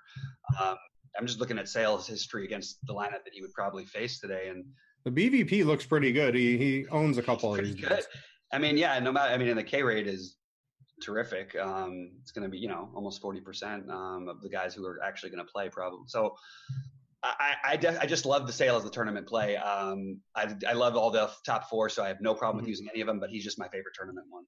I think as it stands right now, I'm going to play Robbie Ray on my cash games. I like to kind of let the people know what I'm doing, put him in there. I don't think it's a total mistake if you play Snell, Berrios. If you need a couple of extra bucks playing Thornton, probably wouldn't do that in cash, but I think I'm looking at Syndergaard and Ray. Are there any other pitchers you want to talk about? We talked a little bit about Lucchesi, not too interested in him on Yahoo. Pomerantz is maybe the other guy. Anytime a game's in San Francisco, but he's going to be facing all righties, I believe, in the projected lineup today. And if there were just a couple of lefties in there, I think I could get on board. But if it's all righty, I think I'm going to bail a little bit on Pomerantz. It's weird though, because if you go back like a couple of years, he was as good against righty. He's better against righties than any righty was. So I don't know. I think that's actually an interesting tournament option. I agree with you. I'm not playing enough lineups where he's on. I have him, but I definitely interesting call. All right, let's go to some of the batters here. And on Yahoo, there's basically 2 catchers that should guard. Well, there's one catcher, and then there's a price point for catchers that you should be targeting today for the most part. So the one everybody's going to play. You mentioned this pre-show, and I'll bring this up on the starting lineup page in a minute, is we've got Yasmani Grandel's just $13 on Yahoo. He's the one everybody's going to play. You noted this total's been moving up. Some of you guys might not know this, but if you click on the individual team totals on the starting lineups page, kind of brings you to the Vegas odds page. And then from there, you can see the line movement. So what's your overall take on this game? I think you were more talking about the Phillies, and just this total just simply isn't high enough between Chase Anderson and Jared Eichhoff. These 2 offenses are too good, and I think it looks like some sharp money started figuring that out a couple of hours ago, Bobby. Yeah, I mean, it's funny because I don't like bet the totals on games, but I would love, when I first saw this total, I would have loved to have bet on the total rising. Like, you know what I mean? I didn't want to stick to it. I just wanted to bet on people catching on to that. It was just too low. It's weird because I really thought like I was going to want to stack some of Philly today. I know it's weird against that bullpen. The prices make it hard. They're going to be 0% owned. I just think this game as a game stack, I tend to love to stack games in Milwaukee. I've had great luck in the past doing it. And I don't know. It's a great hitter's park. I love the match against Chase Anderson, who is pretty fraudulent if you look at his numbers. I don't think I'm going to play enough lineups to where it's going to end up mattering for me, but I just do think this game stack does make some sense. I'll probably throw it into one of the cheaper tournaments or something, but I think the whole game makes some sense to stack. Yeah, I'm going to have, if I go to Slate IQ, we can kind of take a look at the total ownership. I know it's not Yahoo, but it's for DraftKings. And we've got Milwaukee coming in. I mean, nobody's owning Milwaukee today, Bobby, and no one's really owning the Philadelphia side either. I think it's probably because they're just too expensive. Yeah. That looks like a pretty good way to get some leverage, and you can see Milwaukee with a 25% leverage. That's enough to get me interested in something like that. And even if the ownership moves a little bit, I still think Milwaukee would be a positive leverage team at the end. Yeah, there's 6 teams in baseball that I feel like every night could score 10 runs, and you really harder to figure it out. And I think these are 2 of those 6 teams. Yeah. Philly's a weird one. They score them in Philly's ownership. Philly's ownership is 11% right now as a total right now. That seems even higher than as like all the Philly hitters. All of them come. That's a total. Sorry, I think you're saying as a stack. Wow, that's crazy. I mean, it's just interesting to go there. Like, I might have to just do this. Maybe I'll just throw it into one of the big buy-ins. Let's do it. Yeah, check Slate IQ. Check the ownership at like 615, and if it hasn't really moved up too much, that's going to be a pretty good way, in my opinion, to get some leverage. Because I don't understand against Chase Anderson. and Jared Eichhoff in Milwaukee with these lineups, how these guys don't have ownership. I know, right? Everyone, I gotta get Coors in on the slate. Total of 4.4. It doesn't make sense. It doesn't make it. I don't know. Go ahead. Sorry. I agree with you. I think both, a 10-run line with both of them around 5, somewhere makes a little bit more sense to me. But at catcher, Grandal looks like the play. The other is throw all the $7 catchers, throw them all in a hat and pick a name out, right? Because I think that's really how you should be playing Yahoo for the most part. I disagree. I think there's another catcher that's right in the same price range that you could argue is just as good a play as Grandal. What do you got? Chris Iannetta. Mm-hmm. Assuming that he's in the lineup today. I don't know if it's come out while we were on air. No, I don't think it has. I think so. Assuming he's in the lineup, even batting 8th, this is a spot where I'm not fading Coors. I don't care. You know what I mean? I don't care if you told me how high they own this team is going to be. I'm going to have exposure to this game in all my lineups. I just don't. Maybe I'll have one when I fade it. I just think that they're going to go nuts today. Yeah. And Chris Iannetta versus a lefty in Coors, it's hard not to love him. I mean, this team's got almost a 7 projected run total right now. It might be at 7 by the time this game starts. It's warm out there. This is a great time to jump all over them. So I think Iannetta is right near the same price. I actually have him projected right about the same as Grandal. So at lower ownership for tournaments, I think he's the better play. Yeah, Means is probably Baltimore's best pitcher. I don't know if that's really saying anything, but after they score 10 runs off him in a couple of innings, if you guys don't use Cashner, no, I'm not Cashner. Bundy is their best. Is he? I don't even. Well, he could he hasn't had a bad outing this year. He hasn't had an outing that he got blown up this year. Although he used to have them all the time. But anyway. But the other thing is too, once the starter leaves, if you guys ever want to know bullpen stuff, you can go to the premium leaderboards. If you're a premium member here on Roto Grinders, it's all color coded. They weight things too. So if a team's trailing by 4 runs or less, maybe they're throwing out their long reliever or their worst bullpen arms too. We factor all that type of stuff in here to kind of come up with these numbers. There's a lot of stuff behind the scenes that goes into all the bullpen numbers and kind of get a look. Baltimore, I see a lot of red here. I see a high XFIP, not a lot of strikeouts. That sounds like a lot of contacts going to be made in Coors. So if you ever want to check out who kind of the worst bullpens in the league are, you can do that right on Roto Grinders here on the premium leaderboard. So, you like Iannetta. I want to go to third base and shortstop first here because I don't normally spend $27 or $24 for a hitter on Yahoo because I'm almost always allocating as much salary as possible to pitcher. But I think I got a good combo here, Bobby, where I can get good expected output from my pitchers. I can play some Coors bats. So if, we can take a look at the position, we could take a look at maybe some projections, ownership, but I'm trying my best. At third base, there's 2 guys. It's Arenado, or I think I'd be playing a guy like Matt Carpenter, who's $16. Those are the 2 guys I'm really eyeing in on. Arenado in Coors against the lefty is the best split you'll ever find when he's in Coors. Very hard for me. Pretty much, yeah. It is the best split in baseball. Yeah, I mean, we don't know how many at bats he'll get against the lefty, as always is the case. I think that the guy, of course, if you have the money, go ahead and do it. It's really weird to spend that much on a hitter. You can make it work, and your lineup doesn't look bad. Make it work, but I'll tell you one other guy who's a cheap tournament guy. Play Todd Frazier as a cheap tournament play today. Yeah, he's the other guy. He's $7. Yeah. And actually, what's funny is if you have a different build and you want to go high in cash, I don't think you should never be looking to play Todd Frazier in cash, but he batting third today against basically a bad Detroit bullpen.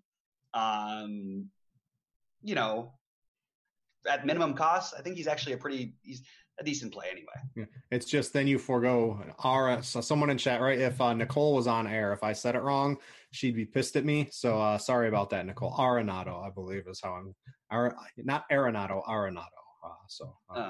Apologies to Nicole. I'm playing Arenado. I'm throwing him in there. I'm probably going to play Trevor Story too. I like to let the people kind of know what I expect to be the more popular plays. I can make that work. The rest of my team doesn't suffer really too much for it. My outfield looks good. My other positions, I can get some reasonable hitters. If you weren't playing Trevor Story, who would you be looking at shortstop? So you're going to think this is a funny one, but Corey Seager is hitting the ball really well, he's cheap, and no one is gonna like. This is a guy you want to play until he gets to $20 in Yahoo. He's not the hitter that we've seen so far this year. He'll get back to it, and be back at all-star form in no time. And I want to catch him while he's still on the downside and while he's still cheap. So he's a guy I have really high on my list. In fact, I think he's my top. I have him as he's my top-rated guy over here on Yahoo. Honestly, like there's not really anybody else who jumps. Actually, he didn't even jump out to me. It's just that's sort of why I ended up with him. I think he's the best play at price point per dollar, other than Story. Yeah, I like Story. I like Seager. You can convince me on Semien. I don't think I'd punt the position. It's just there's too many good names overall. Seager, Story specifically. I think Semien certainly in play too. I like the Oakland bats to score some runs today. But yeah, I think I'm playing Story. You got a good thing for Seager. I'm going to give you. I've sort of taken over the board here. You mentioned a couple third basemen. You mentioned Frazier. You mentioned Iannetta at catcher. I've been running the board, Bobby. I feel selfish.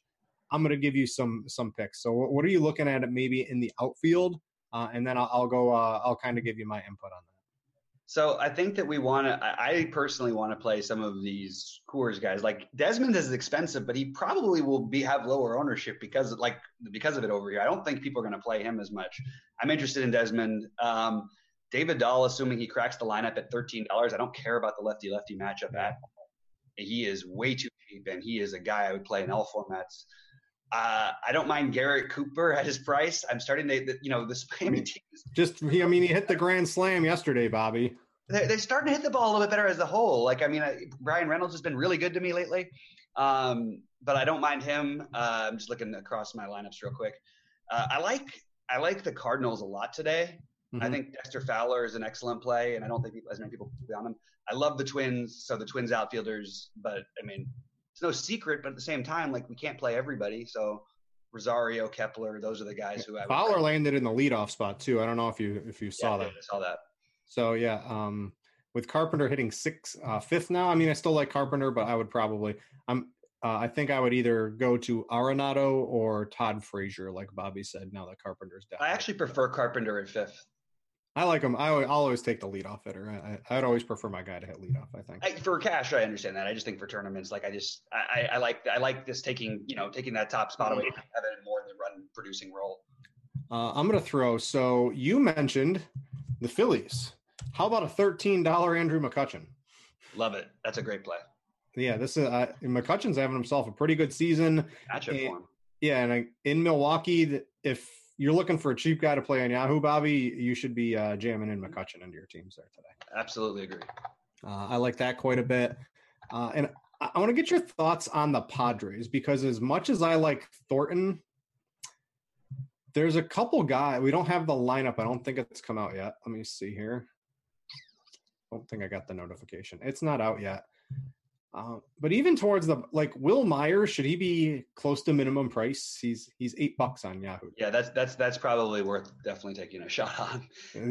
These are the guys I'm looking at, because it gets me my cores, and then I can find good cheap bats to kind of fill in around the rest of my lineup. Yeah. Yeah, I'm with you. Sorry, I got distracted by a funny little. I was just trying to look at Chase Anderson's splits, but in the past, I didn't realize Maikel Franco has the BVP 5 for 10 with 3 home runs. BVP lives on in 2019. I have not looked. I've heard of BVP a couple times this year, but I actually, you know what? I looked at Sale's BVP against Houston today. That's a real BVP thing. Like if you've pitched to hitters 200 plus times, that's a sample size. Yeah, that's enough. That's the only. I think that was the first time I've looked at some BVP stuff this year. But Anderson's okay, but I'm not really too worried about a guy like McCutchen not being able to hit him. This whole Phillies lineup is too good, and I'm with you on that. That total needs to be a little bit higher. So you should have betted on sharp side earlier in the day, and I think there's still a little bit of juice to squeeze. But when that hits 10, it'll be all over for you. So go get the 9.5 on it if you're looking to run up your sharp side scores. So let's go to first base. We kind of jumped a little bit all over the board here. The guys towards the top, probably a little bit too expensive for this build. I'm looking a little cheap. There are some interesting options. You've got Yuli, if you're probably not going to play him, but right, we've got Chris Davis, we've got Mark Reynolds. There's a guy who's $7. Wait, Mark Reynolds Brian Reynolds. Mark Reynolds can't be an outfielder. Oh, right, first base. I'm sorry. Yeah. I love Mark Reynolds. Yeah. Sorry, go ahead. Yeah. So which one would you rather take in course today? You got Chris Davis or Mark Reynolds? Oh, come on. It's Mark Reynolds. I don't mind Chris. I don't think Chris Davis. I don't mind him either, but he's, I'll play him on DraftKings where he's cheaper. Like, there's no reason for me to play him. I prefer Mark Reynolds to him. Mm-hmm. And then if we go down a little bit, you've got Pierce, the lefty masher. He should be in there against Miley. Miley, a good real life pitcher, not good for fantasy. So I think I'd probably pass that. And we're waiting on weather in this Yankees game a little bit. We got to kind of see what Ross says as the day progresses on that. I haven't really played Morales too much, especially like when he's $9 or $11, it's an easy pass and the field still plays him. But when you're $7 on Yahoo, I'll play anybody, Bobby, if you're $7. So we're waiting on the rain in this game. What's your overall thoughts on the Yankees? Should this game end up being a go from Roth later in the day? Yeah, I don't think I'm going to end up with much of them, but I do think Morales at that price is interesting, and it's mostly just pricing related for the rest of the team. They're pretty expensive, and it's warm, the wind's blowing out, so if the game does go and is all good, I just don't really find myself overly interested in anybody except for Morales' price, really. There's no Chris Davis today, so we can't play him. I prefer the others. If I'm going to play this game, I am going to play some O'Hearn on sites like DK where he's cheap, or some Lopez. Like, I actually like the Royals side of this better than I like the Yankees. Let's take a look at the Orioles, because I want to talk about some stacks and some tournaments, because I'm dabbling in those a little bit, and I know you do as well.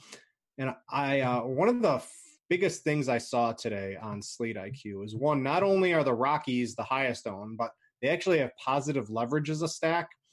And then Baltimore is rounding out with some of the highest overall leverage I've seen as a team stack all season long, getting close up into the 100% and 80% right now. What side of this game would you, if I told you Baltimore is going to be half as owned across the board as Colorado, how do you determine which side of that, if you're only making a couple entries, you would rather have? I mean, I'm on the Colorado side of it. I do think that you're definitely going to get lower ownership on the other side. And now that I see my boy Keon Broxton in the lineup, I'm going to be all over it. This guy has made me more money than not in the Yahoo player pool. You can't play him on Yahoo. You can't play him on Yahoo, but you can play him elsewhere. And he's, you can now stack them cheaply. Like, Ruiz is 3.8 on DK. Broxton's 3.5. Like, even VR is only 4.8. Like, it's not like that crazy for Coors or Dwight. And you throw in Dwight Smith or Mancini or both. I mean, definitely can't argue against their side of it. I think that Severino, even as a catcher, makes sense. Like, I like the Baltimore stack a lot today. I have no positive thoughts about Hoffman. You have a lower K pitcher against Keon Broxton and these Orioles. I love it. I'm going to play a lot of Keon Broxton today. Yeah, I think their ownership's going to creep up a little bit higher than Slate IQ has currently, because, we didn't have Keon Broxton, and I think they're going to gain a little bit of steam towards the end of the day. But I do like Baltimore. I mean, they've still got a huge total, and their bats haven't been horrible, at least like the guys you want to play here. I think as a stack, they make a lot of sense. And if they remain as one of the highest leverage teams on Slate IQ, I will certainly be building one, if not two of my 10 teams as Baltimore stacks today. I definitely like them quite a bit against Colorado. So everyone knows to play Colorado and Baltimore. We talked quite a bit about the Brewers-Phillies game. I think we both like the offenses there.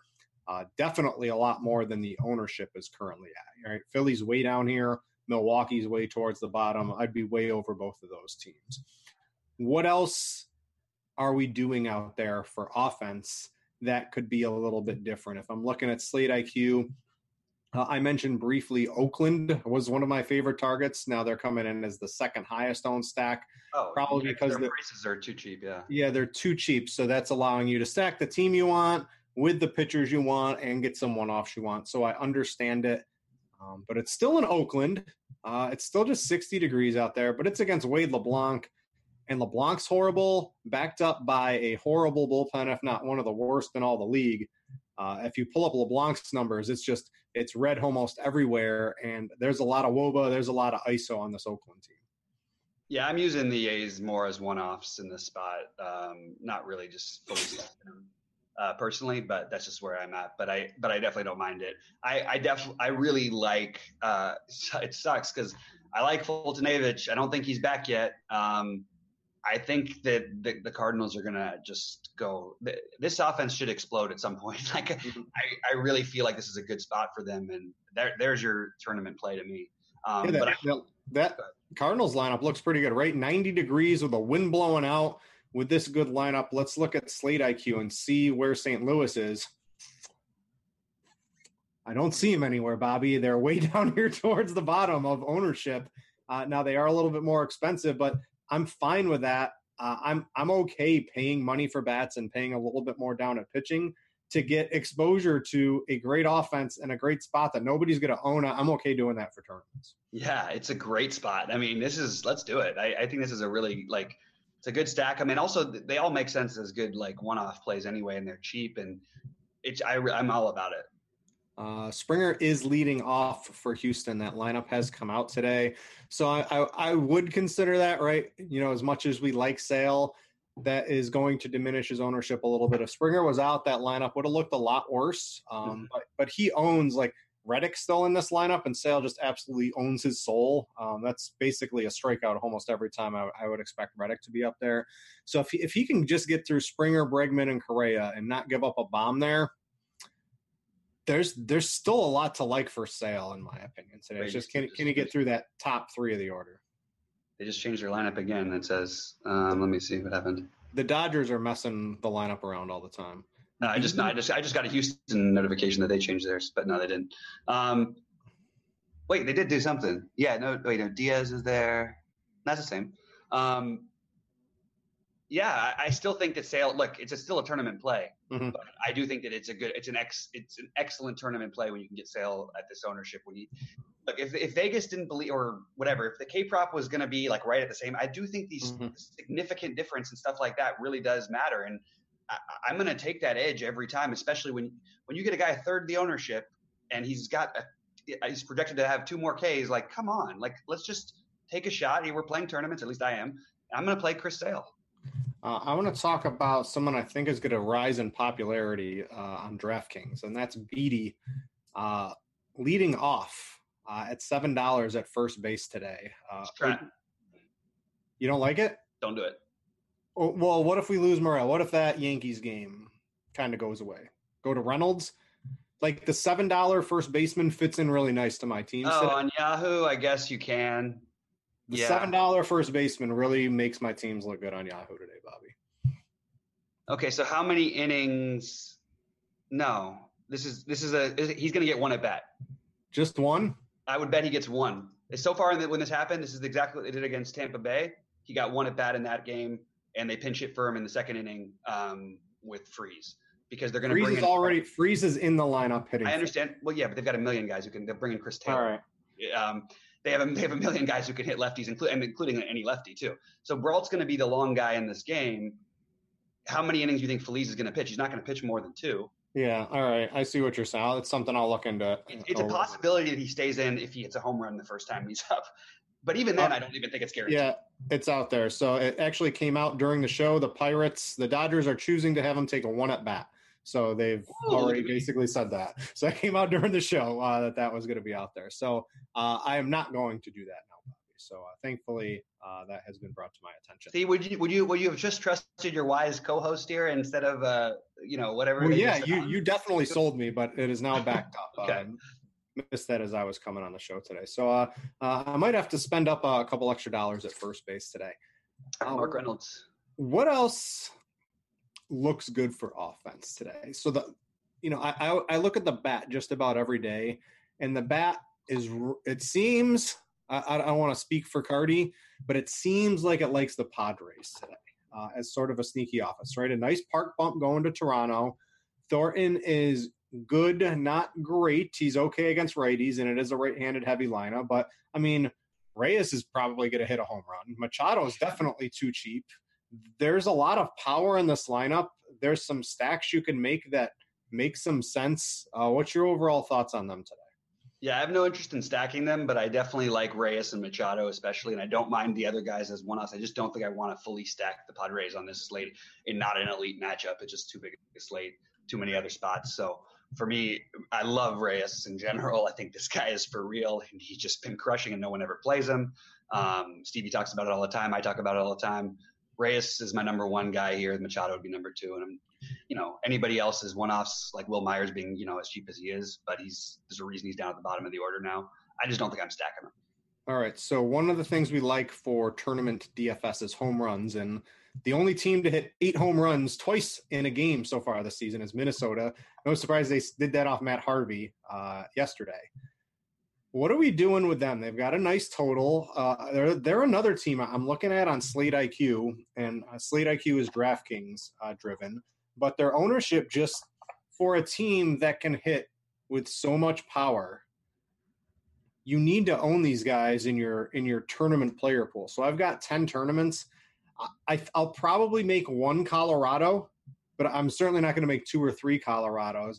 I'm going to be like St. Louis, Minnesota. I already mentioned I'm going to try to get Texas. I'm looking at Milwaukee. The teams towards the bottom here that just don't have a lot of ownership that I think you can reasonably predict to score a lot of runs and have a reasonable shot at being the highest scoring team on the night that just aren't drawing ownership. I know why they're not owned, because they're expensive, but I don't know. Money doesn't really matter too much in baseball tournaments. I'm not concerned about it. I want a team that scores the most runs. So I think these are the teams I'm going to be making some stacks of, and Minnesota is just another one, Bobby. Yeah, but what I would say today is different, at least for me, and I could end up being wrong about this, is I would say that, there are those stack and fade Coors days. I do think you want like a piece or two, and there's plenty of ways to differentiate in this offense that, guys like Dahl and Tapia aren't going to be nearly as highly owned as the other guys. Brendan Rodgers down towards the bottom of the lineup at a high price. I just think that, Mark Reynolds, there's a lot of good first basemen. There's enough ways you can do it where I wouldn't just avoid the Rockies entirely. I would try to probably get 2 of their bats in most of my lineups and hope that they are responsible for the damage that inevitably is going to be done in this game. I mean, I want to go back to the Twins here because I'm looking at Lopez and Bobby. I see everything's red lefties, a 400 WOBA, 220 ISO, exit velocity, one of the worst in the league, no ground balls, lots of fly ball. I mean, this is like a nut spot for the Twins here. I know there's no Cruz. Those are all versus lefties, and they've got 4 lefties running off the top of the order here. This looks like a Twins could go nuts here spot. I mean, to me, every spot feels like the nut spot for the Twins these days, doesn't it? Like I feel like every day they're. This is all without Nelson Cruz too. Since Miguel Sano came back, they're just fired up though again. I mean, he's hitting too. He's came back on fire. That's my boy. So I love the Twin stack. I need to make sure to get them stacked with Colorado somehow because I need to play them. I mean, you look at this. It's funny. They only let Sano play those 3 games. They've had to give him a day off in between each, and he's homered twice and put up. How are you giving him? You can't give him day off when he's hitting bombs. Yeah, it's just. I mean, I don't know. But everybody on this team hits bombs. So what are you going to do? Yes, Twins are in play. And not only that, like there's no priority of how to stack this team. Like it might feel gross on a big slate to play the 7, 8, 9 players, but I actually think the 6, 7, 8, 9 is arguably as good as the top of this lineup. And maybe if you factor in the catcher position and what Castro's been doing, better. The other team I want to talk about now, the Angels look like they are drawing some ownership, at least on DraftKings.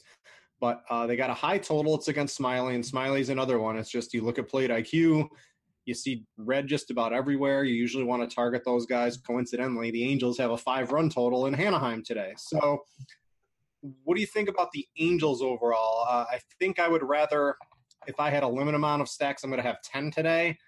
I don't know if I'd allocate them to the Angels. I think I'd rather take, the Brewers and the Phillies who are half as owned or less than the Angels, but also have a total just as high. I think I'd rather allocate something to those teams. That makes sense to me. I understand that. All right, we'll take some QQs in a second. Again, guys, Devin, if you have the badge link, go ahead and drop that. We're doing a promotion here on Roto Grinders tonight. It is for a FanDuel contest.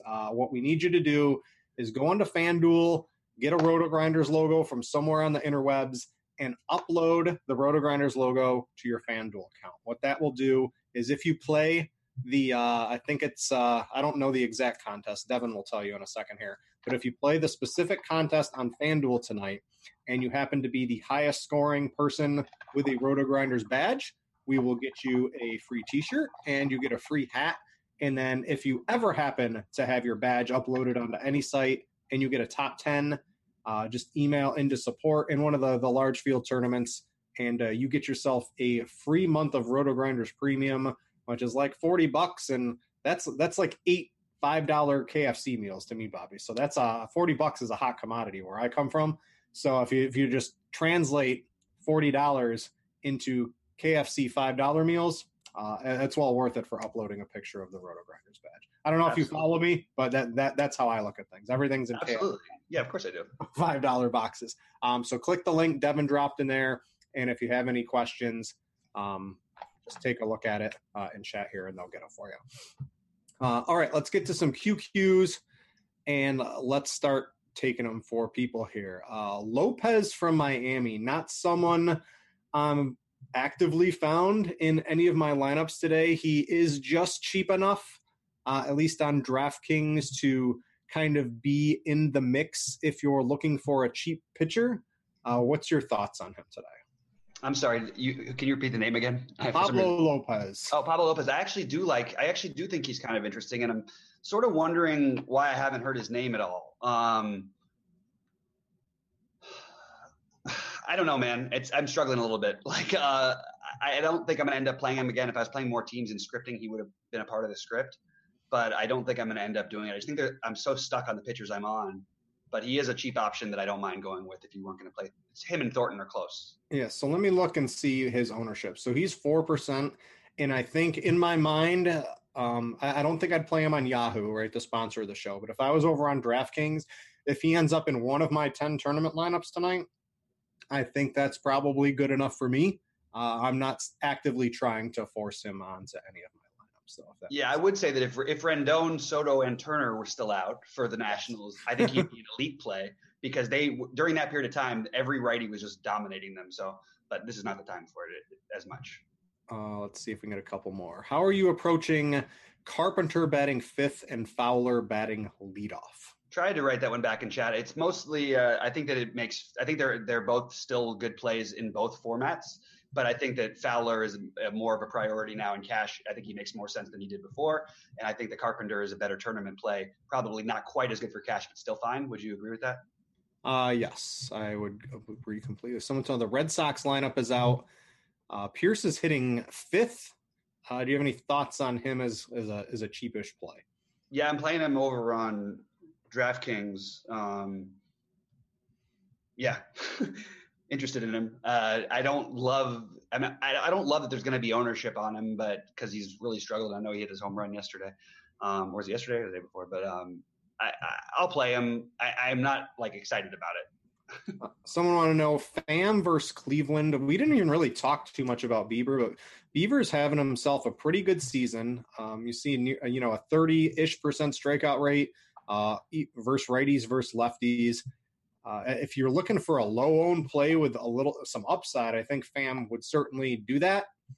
If you're making a 5-man stack and you need fillers, and Pham is a low-owned guy to differentiate yourself, I think that's fine. But I'm not actively targeting a single Tampa Bay bat today.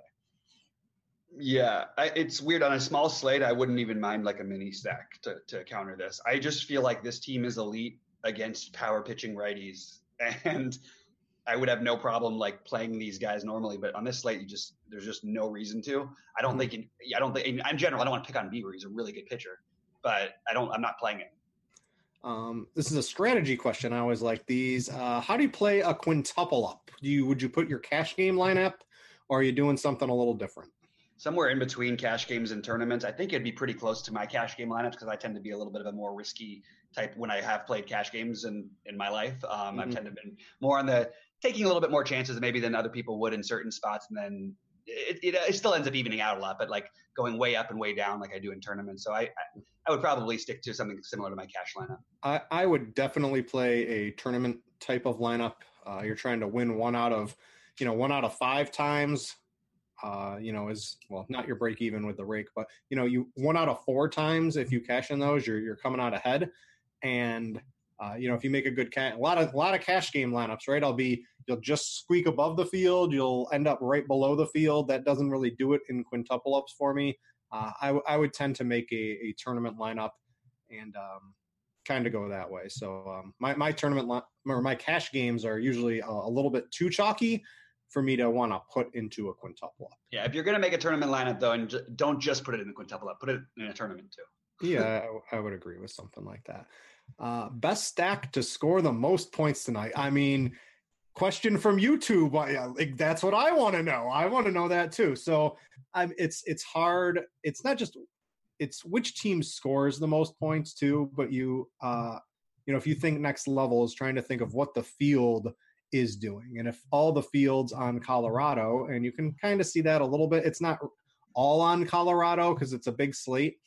But is Colorado, Bobby really liked Milwaukee, which is 20. No. I like Philly better than Milwaukee. So you liked Philly. I think our Philly ownership is probably a little low, but is Colorado, we're basically projecting Colorado, if you think of it this way, are they 5 or 6 times as likely to score more runs than Philadelphia tonight?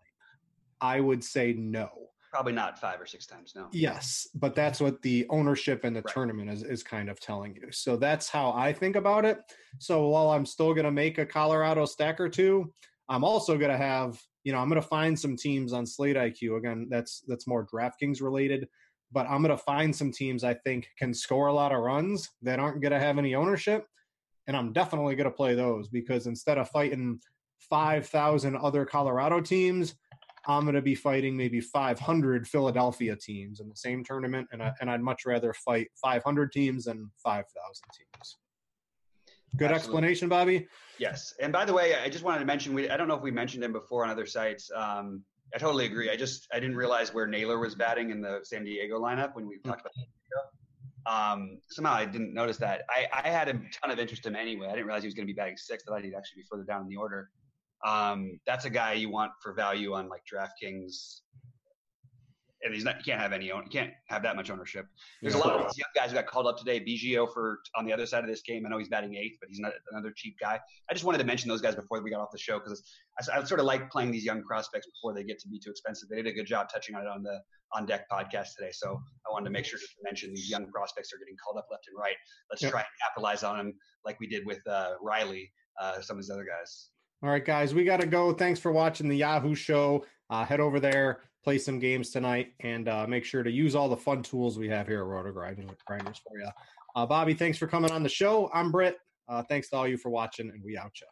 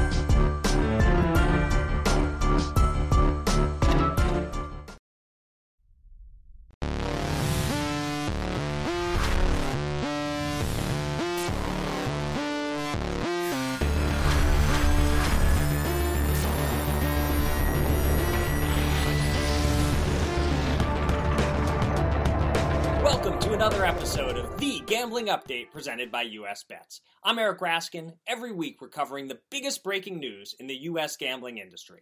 And we start in Louisiana, the Pelican State, soon to be the home of Zion Williamson, most likely, and maybe soon to be the home of legal sports betting and DFS. We just need to wake up state legislators first to the news that they now make telephones that you can carry around in your pocket. They're called cell phones. They do all sorts of fun stuff. Louisiana is advancing a sports betting bill that doesn't include mobile or online betting, which, okay, That's unwise, but there are plenty of states going down that road.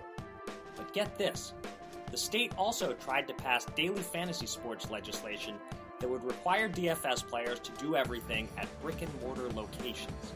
You want to set a lineup or enter a contest?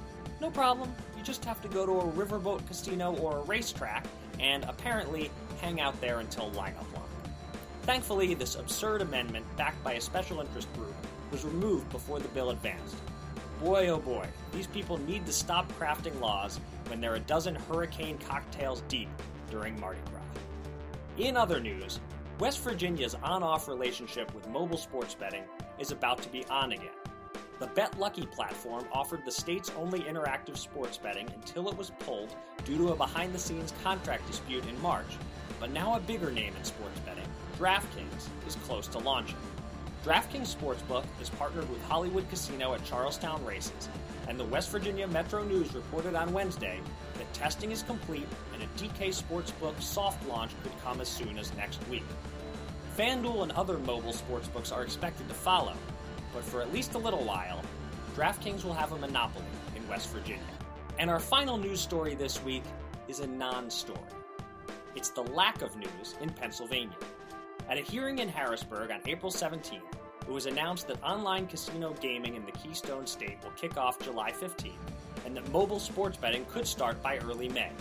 Well, we're still a long way from July 15th, but early May has come and gone.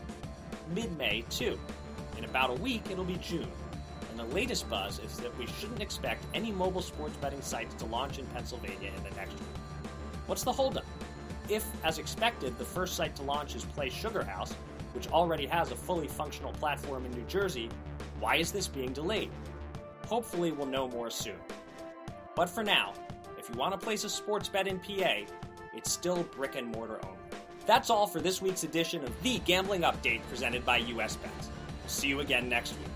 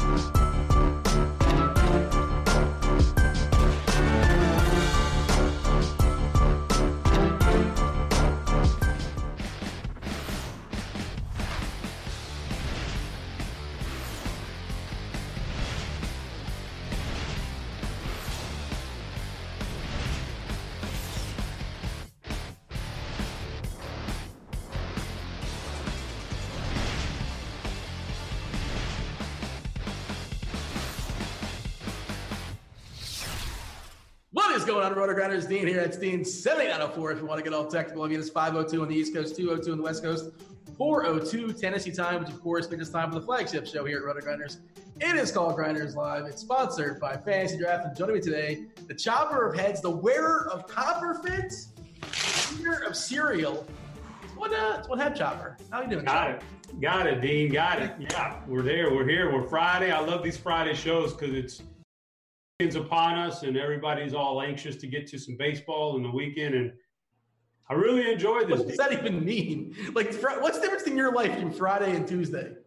I mean, I've said it before. I don't appreciate the weekends that much. I'd rather go Monday through Friday because, that's, to me, I get kicked back and nobody's in the house and I don't have to listen to anything. But for the regular guy out there who works a 9 to 5, he loves a good Friday. So I'm here to lead him into his weekend on the best possible note. Dean, so many things here, Dean.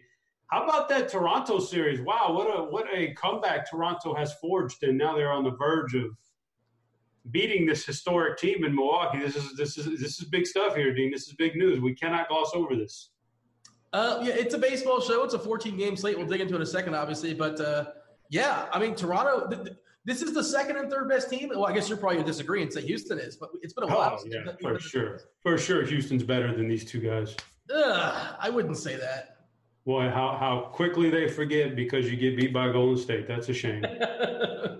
I mean, I wouldn't say it like definitively. I think it's a conversation. How about that? About 2 weeks ago, I would have said Milwaukee is probably the second best team, but they have shown major flaws here in these last 3 games that I think is going to be hard for them to correct anytime soon.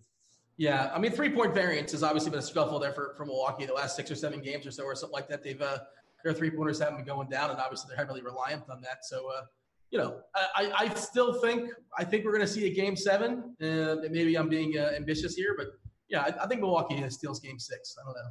I guess you're not on board with that. No, it could definitely happen. They're evenly matched here, but what I will say about it is, if Toronto goes out, withstands the early pressure there from Milwaukee, and then they start to get a little bit of a lead, 6 to 8 points somewhere there, I think Milwaukee will totally fold, and then it'll end up being a 20-point game. I will say that. I could definitely see it going back to Milwaukee because they're evenly matched, but I think, at the slightest bit of adversity in Game 6, they're done. So bet accordingly, guys. Right on cue, yourself and Big T. Big T, of course, popping up in chat because his anti-Milwaukee takes are all of a sudden starting to come to fruition. Although, he said that they were going to lose like 2 rounds ago, probably. Every single round he's probably picked against them outside of Detroit. But, did he have Boston against them? That didn't go so well, apparently, right? Was it Boston who faced? No, it was Boston versus Toronto. Nonetheless, but T's taking down 6-figure tournaments, so what does he care? Slide into his DMs if you want to take Milwaukee. But I wonder what the odds are for the series. Are they close to even at this point? I would imagine so. I would imagine Toronto is a small favorite here, but I haven't looked lately, so it's going to be interesting. Another thing, Dean, you know what else I got here, Dean? What's making me excited for today? It's a baseball related? Kinda. It's lineup HQ related. Okay. I got a laptop, and I use a laptop every once in a while. And going to lineup HQ, I was always just stuck on like a very small. I could only see like 4 or 5 players in on my screen because lineup HQ and laptops just really not that compatible. But man, they told me I got in the chat with them, and they told me yesterday, well, here's how you solve it. And there's a little button you can press on the lineup HQ, and it brings up like 15 names. It expands all the names, and it's just awesome, Dean. So I'm really giddy about that. Well, welcome to 2019, Chopper. We're happy. You don't talk to me about technology, sir. Every show you're fumbling with your camera and microphones and everything. Don't even start with me. Just so to clarify, what movie are you going to watch tonight at the Red Box? What are you going to get there? The Upside with Kevin Hart. You actually have an answer. We've already got it. I just picked it up, Dean. We have a you put on pants on it? We have a theater style popcorn maker here at the house. What? You dump the kernels in, butter it up, and it comes out in the machine. So we're gonna we do the popcorn and movie, and I got some root beer for the kids, and we also have this is really bad. I got to stop doing this, but we also have a cotton candy making machine, so they're going to make some fun. It's movie night. We do it up in Texas, man. Could I get an invite? This sounds like good times. You have an extra chair? Phenomenal times when they drop a good movie like that. It's good times, man. You picked. I don't think you chose. Well, who knows? I haven't seen the movie, but my expectations are low for what it's worth. Chop, I asked you this pre-show, and you had no clue what I was talking about. Now, I don't know if you were rope-a-doping me or not, or giving me like a chop fact. For your avatar, and when you enter games, be it on FantasyDraft, on DK, and FanDuel, do you rock the Roto Grinders badge by chance?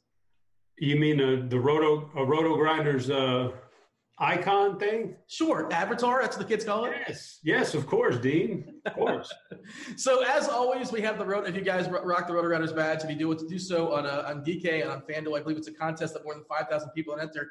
Devin just went ahead and dropped that link for you guys. If you finish in the top 10, you get yourself a free month of RG Premium. Now tonight only, if you enter a very specific contest, Devin's going to drop that link in the chat for you guys. I assume not just the Roto Grinders chat, but also the chat there on the YouTube. If you guys are watching us on YouTube, feel free to like and subscribe. Much appreciate that, and feel free to join us here on Roto Grinders, rotogrinders.com. It's a FanDuel contest, the MLB squeeze tonight, and whoever finishes top there tonight, Chopper, that wears the RG badge, you can get yourself a free hat and a free T-shirt, like so. And are you wearing the hat? You won't get this one exactly, but you'll get a fresh one, a fresh Roto Grinders T-shirt. Sounds good, Dean. Sounds great. Get in there with those avatars. Well, you already have it, and you're probably not eligible. Let somebody else win it anyway, because you probably know a guy that can get you a free hat, I assume, right? Yeah, I know a couple guys. Dean, that's all good. That sounds great. I hope everybody gets in there, get your RG avatar, get those prizes. Can't beat it. But we're glossing over the headlines here, Dean, which is Grant Neiffer. No, Neiffer. Dang, I think it's Neiffer. You had it right the first time. Good. Yeah, all right. I forgot. I haven't done a show with him in so long, I forgot. But Grant's in chat. And, I mean, I don't know if you saw it yesterday, but Aaron Rodgers tried to chug a beer. He was pretty putrid at it. But then Grant, in a time lapse, man, my man got on there and took down Bakhtiari, the chugging guy from Milwaukee. He just – I mean, so I think somebody came on Twitter a couple months ago and said something about they know a guy who could beat Grant in I haven't seen a guy in my lifetime that's as good of a beer chugger as Grant, and I'll put my money on that. I'll put my house note on that. Okay. I mean, yeah, I happened to see that. Was it Aaron Rodgers? And I think Christian Yelich partook as well, right? Did he? Oh. Yeah, I think he partook also. And he's been dealing with the back. Maybe that helped his back out. But he was supposed to come back today. I've not seen the Milwaukee lineup just yet. I presume he's in the lineup. So, and I also presume he kind of, maybe only had like one or two. He didn't want to go too hard because seeing today's a day game, obviously, for him. Let's see. Is Yelich? He is back. Okay, as expected against Eichhoff as far as cracking the lineup. So, but yeah, that was good times. And only in Milwaukee are they going to have that. Like that kind of thing's not going to go down to other cities, right? As far as beer chugging. What cities can have a beer chugging contest? I'm sure plenty of cities actually chug beer, Dean. I'm sure it's not just exclusive to Milwaukee, but you know what I'm saying, Dean. It's the chalk is my point. We got Yisman. Yisman is in chat, and he really wants a copy of the book I have. And so, Yisman, if you finish first place in that tournament tonight on FanDuel, the book is yours, man. I'm going to give it to you. Can you give him Groot too? Is Groot available? No, Groot is Dean. Why are you trying to offer my personal stuff for free to people on the internet? It's mine, Dean. I'm giving him the book though if he finishes in first place. We haven't seen Groot in a while. Is Groot still lurking, or he only comes around during body cards time during NBA season? Groot's here, man, but it ain't basketball season, so Groot don't be messing around with him. Groot hibernates during baseball. Baseball is boring as hell. Baseball's not boring. Oh, it's so terrible, but it's fine. We're here. We're going to make some money, though. Is football exciting? Because there's like 8 minutes of action in 3.5 hours. Football is the pinnacle, Dean. Oh. The difference is that what happens is you don't get worn out on football because you've only got 17 weeks anyway. So, and then they space it out such that you really have that one big slate once a week. It's day after day after day. That just wears on you, man. Like grind, man. Terrible. Football, 3 plays, run it into the ground 3 separate times, you punt. All of a sudden, the team gets the ball, they run 1 play, then it's the end of the fourth quarter, we go back to another commercial. I can talk to the Red Zone channel, but island games is just I cannot talk to. It's like the stone worst. But that's a whole other conversation we'll talk about during football season. Of course, we'll have shows for that. But let's talk about tonight's slate. You may not think baseball is all that exciting, Chopper, but tonight's slate, this is a sexy one, is it not? Give me the overview. Give me the screenshot. What are you looking at? Because we got a Coors game with a total of around 7 because the Baltimore pitching staff is going to be throwing baseballs in Coors. And They are dreadful. Let's see if they have. 6.57 is the current total for that Colorado side. We don't know the lineups just yet for Colorado, but obviously that could dictate the slate. But the other part of that chopper is we live in the world of a salary cap, and we have all these elite stud pitchers taking the bump. So how do you roster stud pitchers and Colorado sticks? How are you going to make that work? Is that a rhetorical question? No, I was hoping you'd partake in the conversation. How are you going to roster stud pitchers and Coors Field bats? Yes. Well, if you're asking me, how are you going to handle that balance? You got to choose, Dean. You ain't going to get over there. You're not going to get all that stuff in your lineup. We live in the world of a salary cap, my friend. And you just can't do it, Dean. You just can't. I'm gonna coin that phrase. We live in the world of a salary cap. Okay. Yeah, that's pretty good. I've never heard that before. Yeah, you can't do it. That's the decision you got to make, and that's why when you asked me to highlight some players pre-show in the production meeting, that's why I gave you who I gave you. Okay, so we're going to talk about Snell. We'll talk about Chris Sale. We'll talk about Robbie Ray. We'll talk about Bieber, Barrios, and Syndergaard 4, and that's the one I want to talk about. But the guy that kind of popped for you, which it's in the conversation for me, and I assume you're leading on the ballpark, leading on the opponent. One of your favorite pitchers amongst these elite today, and I would say he's amongst the elite more so because of who he's facing and where he's pitching. But you got Robbie Ray for me? Yeah, I got Robbie Ray. Now, the price tag on FanDuel is a lot more attractive than FantasyDraft and DraftKings, just to start off. He's pretty high priced on the other sides, and that's fine. But just in general, he's got the second lowest team total against him tonight. And we know he has high upside. He's about a 30% K rate guy. But it's the matchup against San Francisco, who is they're just bad in general. But then against left-handers, they're even worse. They step down to like second to last in Major League Baseball against left-handers in power, isolated power, weighted runs created plus. They're just not a good offense. And plus, the ballpark, they're playing in a ballpark that favors pitching big time. So the price tags on DraftKings and Fantasy Draft make it tougher. But specifically on FanDuel, he is the guy I would absolutely lock in over the guys who are $2,000 more than him.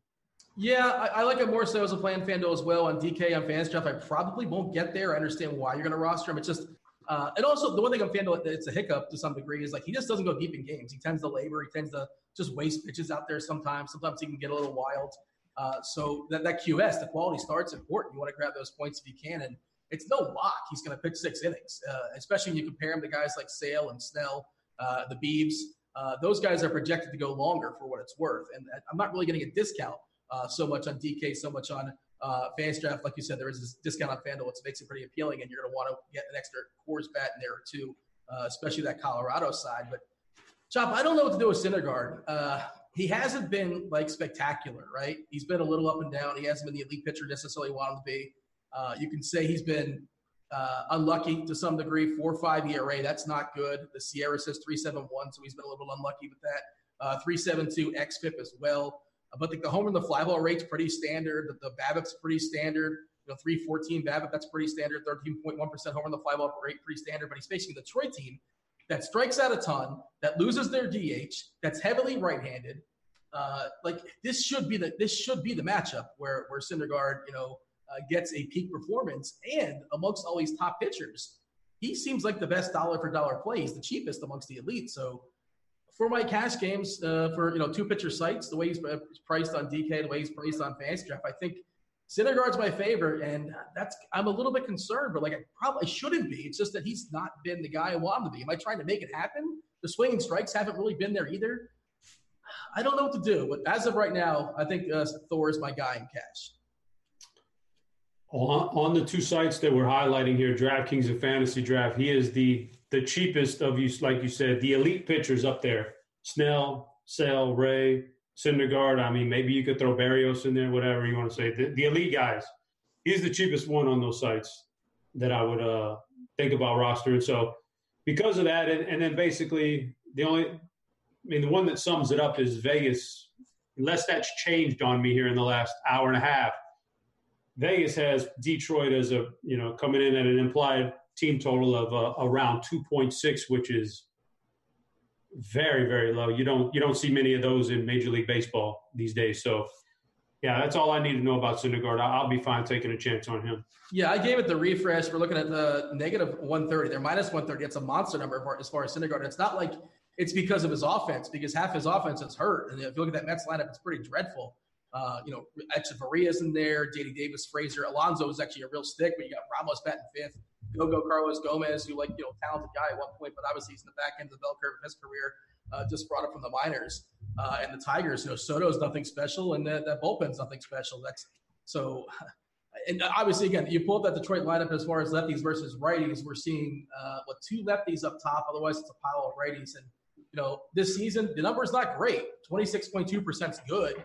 It's better than average, but it doesn't pop. It's not elite as far as Ks this year for Thor. But again, he should get a bump against Detroit, and not just that, he gets to see Detroit. Negative ballpark shift for Detroit, jumping from Comerica into New York, and they lose their DH, replaced by Soto. However, if bats he gets, probably just one. I have to lean on Thor. And I know you like the bat. Cardi's the bat. And after I did my research, I was curious to see where I kind of lined up as far as the projections. And Cardi is all in on Thor. I'm sure you've noticed this, the difference between Thor and everybody else. I was surprised. There's a big gap, is there not? Do you know what I'm talking about? I'm not surprised. And yeah, he'll, sometimes the bat really favors certain players in certain spots. And this is one of those times. So you kind of take that with a bit of a grain of salt when it's that big of a gap. It just tells me that there's factors there that he really likes Syndergaard and that the other guys don't have. So I'm willing to trust his judgment there. And definitely, like I said, Syndergaard on DraftKings or on DK and Fantasy Draft is the guy you go to because he's just a touch cheaper than – he's about $2,500 cheaper than Blake Snell on Fantasy Draft. That's a big difference right there. You're saving a big difference and you're getting a great pitcher. So, yeah, cash games, he's the lock on those sites. Blake Snell has the biggest swinging strike rate in all of baseball at 19.2%. That just jumps off the board. That's pretty awesome. We're talking about a K percentage of 37.8% for Snell as well, too. I believe I fired up the lineup HQ. We have a confirm this for me, Chopper. I'm not sure everything look as far as the umpire data. I think we have a pitcher's extreme umpire for both Snell and that matchup and the Beebs. So you got to like both those guys. And then, of course, there's Chris Sale out there who's just striking out the world. People said that Chris Sale is dead, essentially, and that's obviously he's recovered from that. Last time out, 10 Ks. Before that, 17. Before that, 14. Before that, 10. Now he's facing 8. He disappointed 8 against Tampa. 10 before that. Now he's facing a Houston team that, is one of the best hitting teams in all of baseball and facing left-handers. And they got George Springer back in the lineup too, which definitely bolsters that lineup to some degree. What do we do with Sale? I think it's just a cop-out, but that I relegate him to tournaments only. I think that's where I'm at right now. But if you want to play in cash, sure.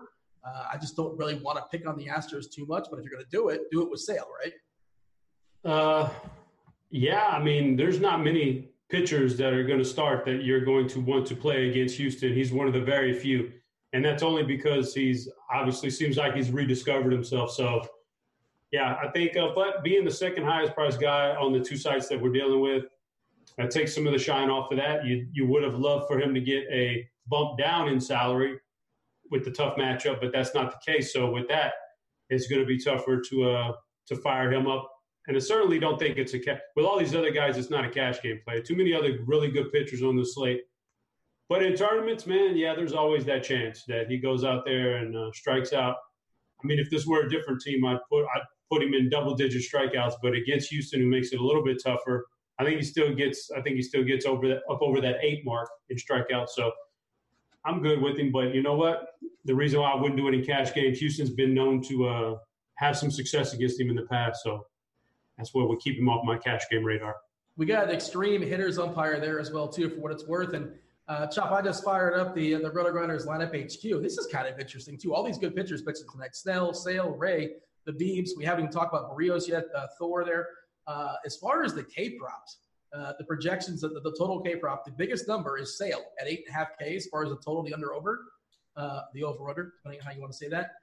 And then there's just a cluster of guys at 6.5. So Chris Sale is projected to strike out 2 more than everybody else. Of course, there's as far as the Snell, there's over on the juice at minus 200 for what it's worth. There's over on the Syndergaard juice as well at minus 167. Bieber at minus 155. But what are your thoughts as far as Sale kind of separating himself when it comes to the K projection, and obviously K's are king.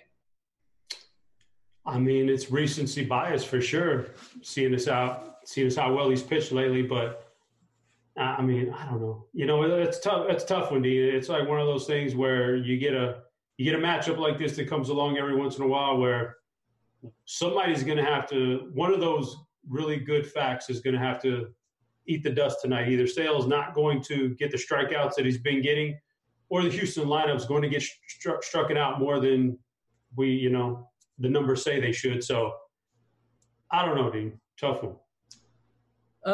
So what do you think of Jose Barrios? I kind of mentioned him in the conversation as well, and I think he deserves to be in the conversation, kind of like Ray, because the matchup, because of the opponent here, potential K upside. We know Barrios historically much better at home than he is on the road, and he's facing a Chicago team that strikes out at 24.3% collectively.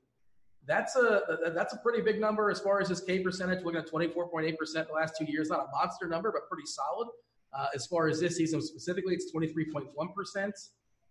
And again, this is also a team that doesn't walk. We're talking about 7.1% collectively as far as a walk percentage outside of Moncada and Alonso. Basically, nobody else on that team is willing to take a walk.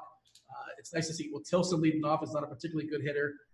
There is some power, sure. Moncada, Abreu, Jimenez is starting to break out, the rookie that came with a ton of promise. Where do you have Barrios in the conversation? Because I think I like him more than most today. Yeah, maybe you probably like him just a tad bit more than me in terms of, putting a lot of money on the line with Barrios, just because I think he's a GPP option. I don't think I could use him in any other format, and that's only because he's probably going to come in at half the ownership of Syndergaard and Blake Snell on DraftKings and FantasyDraft. So he's worth a shot there. Who do you prefer, Snell or Beebs? Oh, man. For the price tag, I probably – oh, God, that's so tough. I mean, Blake Snell's the safer choice by far, but we're showing like less than 5% ownership on Bieber, and you save money. So I definitely tournaments – man, in tournaments, this is one of those nights for me where in tournaments you just kind of – you build a good core, you build a good team. Maybe you have a second pitcher you really like lower in the salary, and then you just cycle through these studs because there's nobody can really predict which one of these guys is going to go off for 12 strikeouts tonight and throw 8 innings. It's just they're all so good. Some of these matchups are really solid also. There's really not – outside of Sale, there's not a bad matchup in the bunch. So, I don't know, man. It's really spread out. But the ownership may dictate it. Bieber at around 4% ownership where Syndergaard's 32, going to be almost 30% more owned. Man, I may be – thinking about Bieber in tournaments. Yeah, I like that idea. Like, get your core or get your stack, or just build the hitters you like and just swap, just shuffle those pitchers in and out. Because I agree, it's really hard to predict, and I think I like Rios more than most. I'm not really sure what I'm doing by SP2. I like when I can make it work as far as doubling down on elite arms and cash games. Today the question is at what cost? Because the Rockies are out there facing that Detroit, terrible. The arms there for the Tigers are pretty awful. So I don't want to miss out too much on the stories and the Arenados of the world. And, of course, the salary cap, yada, yada, yada. You got to make some tough decisions. We didn't even mention Buehler. Buehler's a good pitcher. To me, he just feels like victim of the slate. Like there's too many other options. He's not a big enough discount for me. So it's just a pass. And, of course, this Pittsburgh team, they don't strike out a ton. So I can't get there. Canning, I think, is pretty interesting versus the Texas. Of course, there's some power lurking there. He's a good rookie, obviously. He's looked at shown some promise for sure. The mid-tier pitchers are just not good, Chop, and I don't know what to do here. I'm in a bit of a quandary. So you help me out. Who's your favorite mid-tier pitcher amongst, like, the Eichhoffs? I would roster Eichhoff. Lucchesi? Right. Well, before I even get into that, Dean, I did want to point out, I wanted to point this out before we even got started, but I'll do it now. Speaking of cycling through pitchers with multiple rosters, yeah, DraftKings has this $200K tournament tonight for a $10 buy-in, right? The most intriguing part is they listened to some feedback on the payout structure. And this isn't perfect, but, man, it is really approaching perfect. Just a couple tweaks here, but $10, the mini spring series, $10 200K total. It's 10% up top. I like that. Only 28% to the top 10, so we're spreading it out there. Ninth place is 10% of first place. which I'd like it to drop down a little. I'd like 10th place to be 10% of first, but that's getting nitpicky. It's a really good payout structure. Please go fill that thing up too, so they keep on running good payout structures like that for us. It's not even filled up. It's still in the DraftKings lobby, only $10. So as far as your next, that other question about the mid-tier, I don't know where you cut it off at, but for me, out of all the guys that are below that elite range we just talked about, that middle part there, my favorite guy is probably, I mean, I hate to say it, but I'm with you. Nothing really appeals to me, but Drew Pomeranz actually is a guy I may. He's incredibly cheap on DraftKings, $7,200, only 14.8 on FantasyDraft. Out of all those guys in that range, after Walker Buehler, he's got the lowest team total against him. It's that same ballpark we talked about earlier. He has upside. You know, he's showing upside. And actually, when you pull up the weather edge by Kevin Roth, as if you needed any extra motivation to play a pitcher in San Francisco, the weather edge is telling us that in this particular weather, runs and home runs are down even more than they typically are. So I think Drew Pomeranz, in fact, on DraftKings, man, I would almost do it, you know, a little Pomeranz pitcher stack with your boy, Robbie Ray, and, you know, hope it's a 1-0 final or something which is very possible. Ray's your boy. He's fine on FanDuel. I don't like him so much on DK FantasyDraft. But you mentioned as far as flat payouts, I pulled up FantasyDraft's feature contest tonight, the home run, $7,500 as far as the prize pool, $25 to jump in there. And out of $7,500, $1,000 the first. So I like that. Yeah. So I don't like when they put like a third of the top. You know, I said that the other day, like, first thing you guys should be, if you're watching this and, you know, you're somewhat new or, you know, you need that help, like the best help I can give you is you get that RG extension that shows you the numbers on tournaments. If you pull up a tournament and you see it's 33% to first place, just X out, don't play it. You can't build bankrolls like that. You'll lose your money in a heartbeat. Not everybody's Big T and can absolutely nothing all the time. You're going to lose your money before you ever have a chance to build it. Get into those contests. Nothing overlays anymore. We don't have that luxury like it did back in the day. So the next best thing you can do is get good payout structure, and that's what you got to look for. Yeah, the Google Chrome extension, it's free. Look for it. You know, just go ahead and search that. Nicole's built those, and they're pretty awesome. And also, like if you're a premium member, you can also see, you know, all sorts of things. You can get your RG premium stuff right there on the page as well too, which is pretty cool. As far as other guys in the mid tier, like Mikolas has no upside, but he's like a decent pitcher. He's just not going to strike anybody out. I think people are going to be rostering McGowan just because he's facing the Marlins. He's not good. He's a 27-year-old, essentially rookie. As Cheese wrote in his article today, it's like this guy's been facing children, more or less, like 19, 20-year-olds or so, and he's 27 years old. There's a reason why we haven't seen him yet because he's not very good. But he is basically – he's going to feel right at home facing the Marlins because that's essentially a minor league team anyways.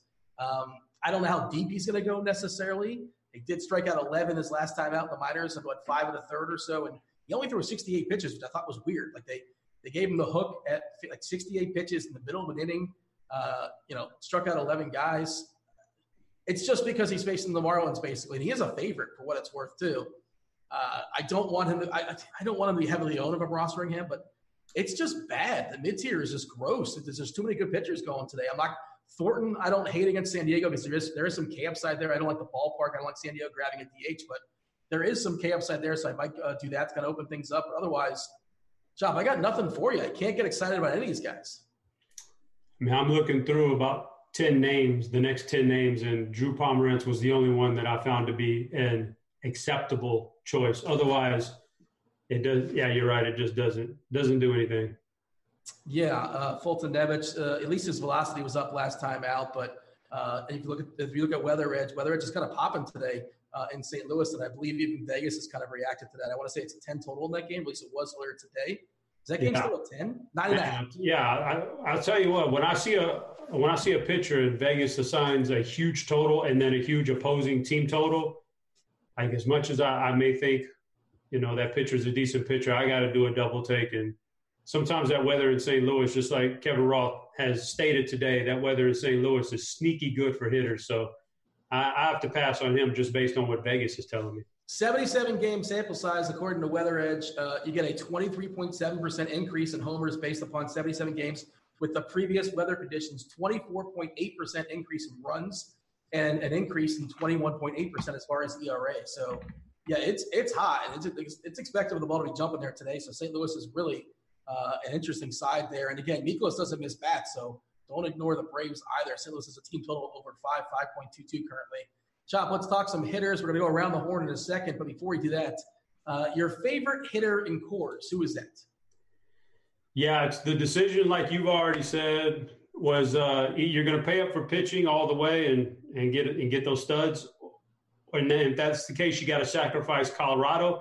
I prefer to play Colorado, and I prefer Arenado is just an absolute lock and load typically when he faces off against a left-hander at home, especially one that I would consider average at best. So Arenado, and it's a tight squeeze because Trevor Story has also been putting up some incredible numbers the last couple of years at home against left-handers. But Arenado's just been his numbers against lefties are historical.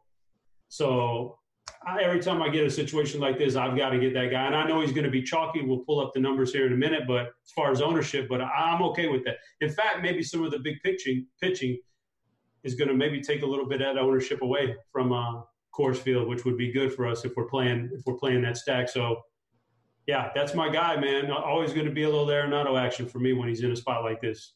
So I'm trying to do both. I'm trying to get away with good pitchers and hitters from Coors Field, and the way to do that, I think, well, we don't have the lineup just yet for Arizona, but I'm excited about a couple players coming back today or making their debut today, rather. Kevin Cron is you know CJ Cron. This is a better version of CJ Cron, at least in the minors. He's got a ton of pop. 21 homers so far this year. I understand he's in San Francisco, but his price is super, super cheap. He's 3-1 on DK. I think he's 5'8" or 5'7" or so on FantasyDraft. I don't believe he's in the player pool on FantasyDraft. His son?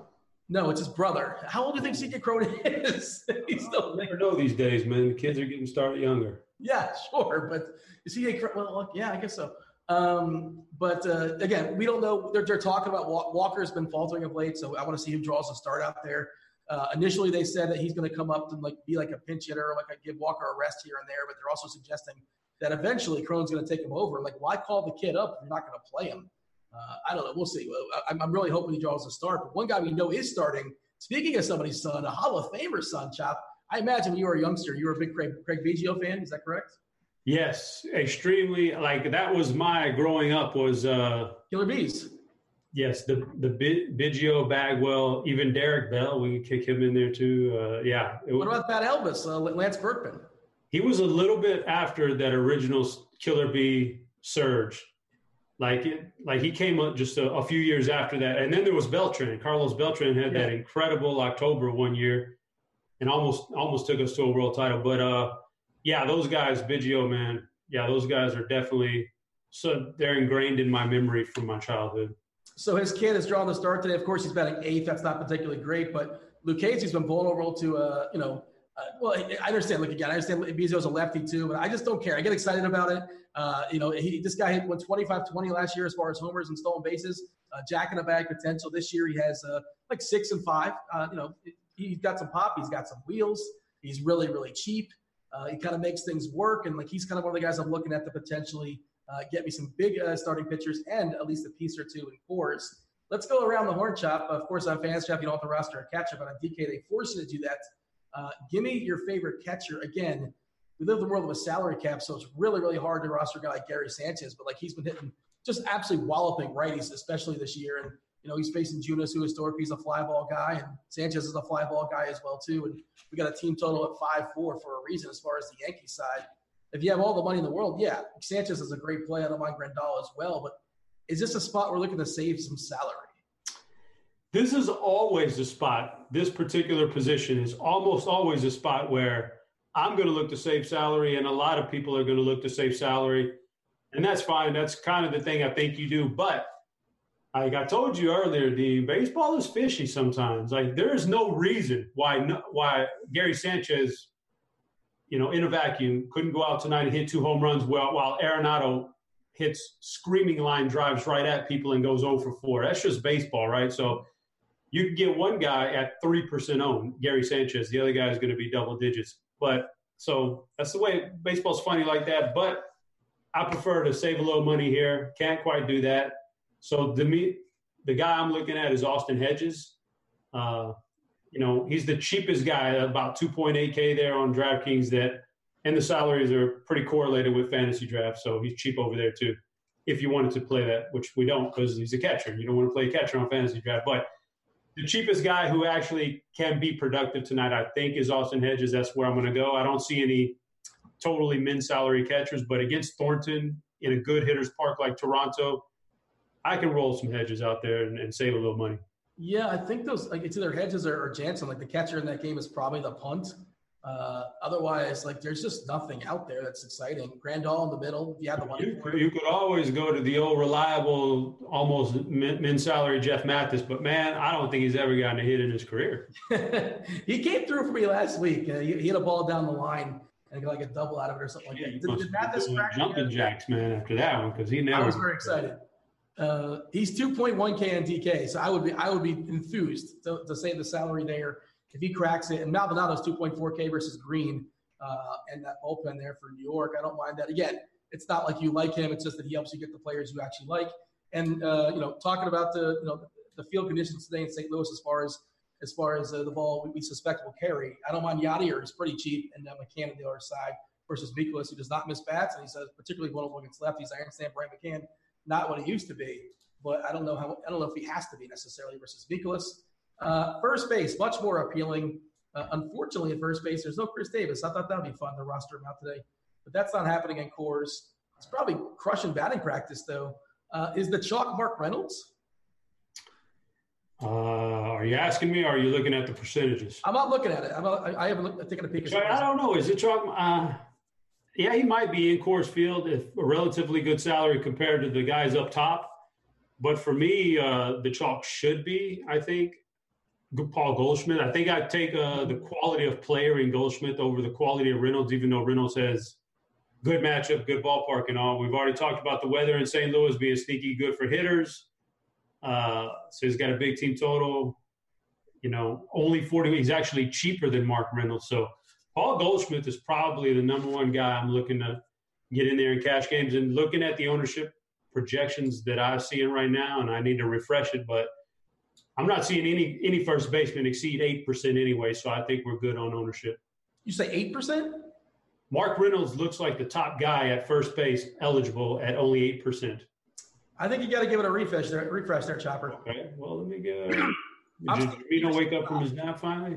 Yeah.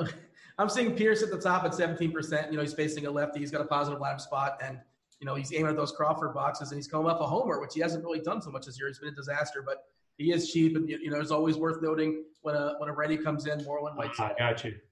But I'm seeing Pierce and then Carpenter again. Carpenter and Goldie, and of course Kendrys Morales, who's been cheap for a while now, is still pretty cheap there against Kansas City. But Reynolds versus Goldie is a really tough question for me, and I might chop those because that's just sort of what I do. I don't like making these coin flips. He's 51-49 sometimes.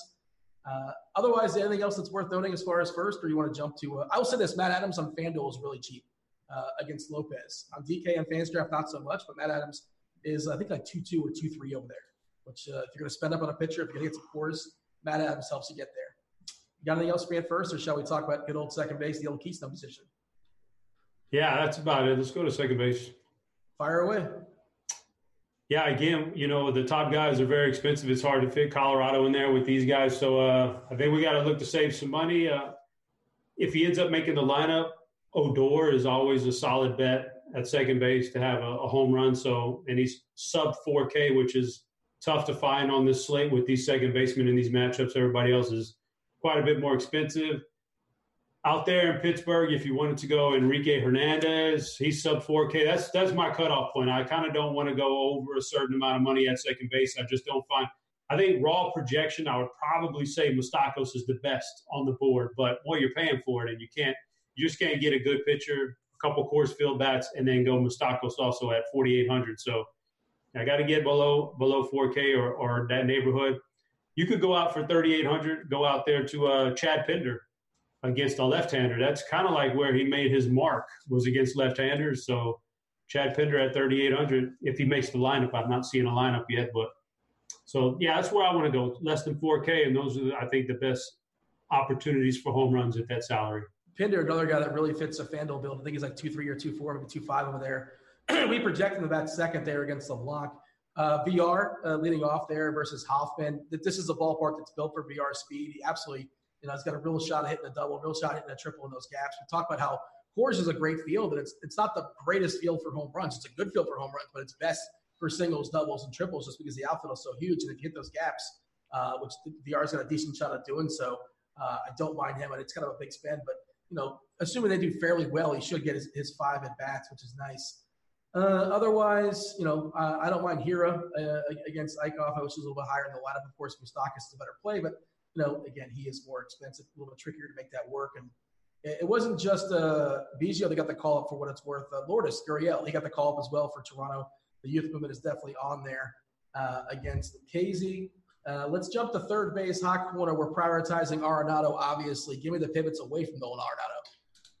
Dean, I'm going to finish out this show, but I just want to have you know that my Amazon package just arrived at my front door, and this is going to be – I'm very anxious. So, was it discreetly – what is it going to be? Do we know what it is? Or actually, I order so much stuff I don't know, but if you want me to pull up my order log, I can – arriving, delivered – it was my adapter. I got a Ethernet adapter. Yeah.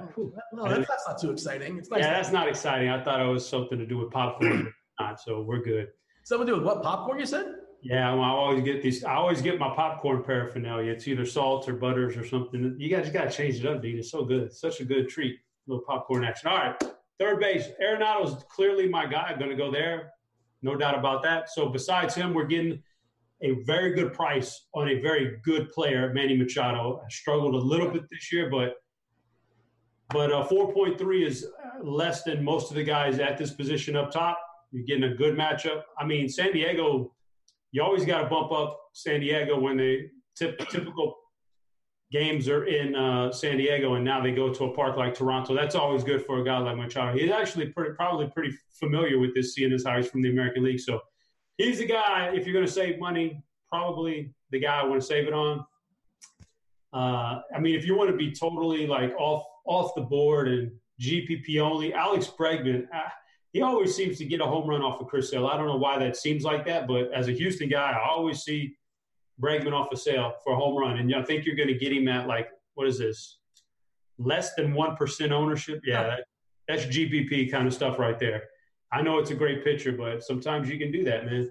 If you want to spend that money, you go there and get that. So, but after that, Vlad. Chop, I don't mean to call you out with your hashtag chop facts. Chris Sale versus Alex Bregman in his career is 6 official at bats, 2 walks. It looks like 4 real bats, 1 hit, no dogs. We're obviously not counting the playoffs.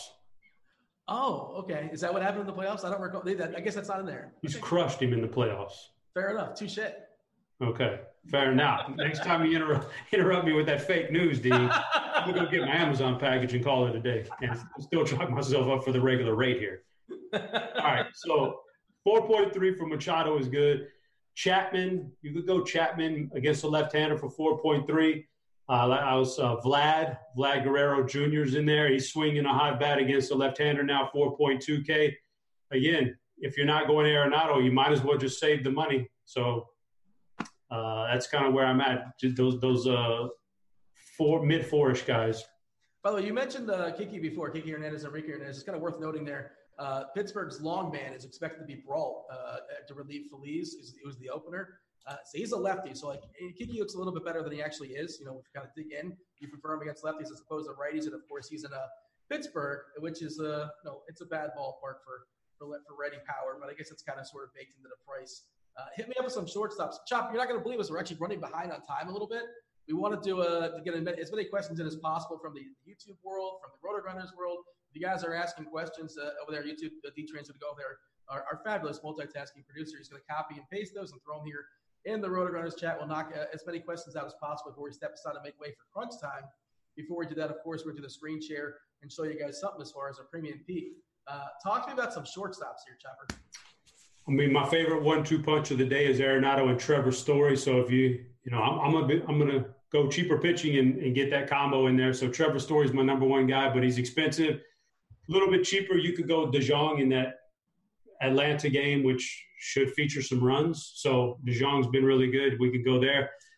Sifting down the list of guys who are cheaper, Marcus Semien at 4K. It's probably the cheapest guy I see on the board with a realistic chance to have as good of a game as anybody against the left-hander LeBlanc. So Simeon's there. Supposing he gets in the lineup. We don't have an official lineup, I don't think, just yet. So that's the guy. Otherwise, I'm not too fond of this position. I'm Story number one for me. Machado has eligibility over here too, but Semien, if I'm not taking Story, it's going to be Semien. All right. Outfield's loaded as it always is. 14-gamer, a lot of names that are kind of popping. Keon Broxton's really cheap out there, batting 6 for Baltimore, for what it's worth. Kind of those guys I did not anticipate. Desm, we're presuming, is going to lead off for Colorado. We don't have a lineup just yet. Maybe they're kind of getting wording on Blackman, who's hurt right now, so he's probably not going to start. Kind of stay tuned on that one, obviously. Where are you looking at in the outfield? Is it overwhelming? You have like a pool that you're looking at? You've got a roster of 3 of these dudes. Who's popping for you?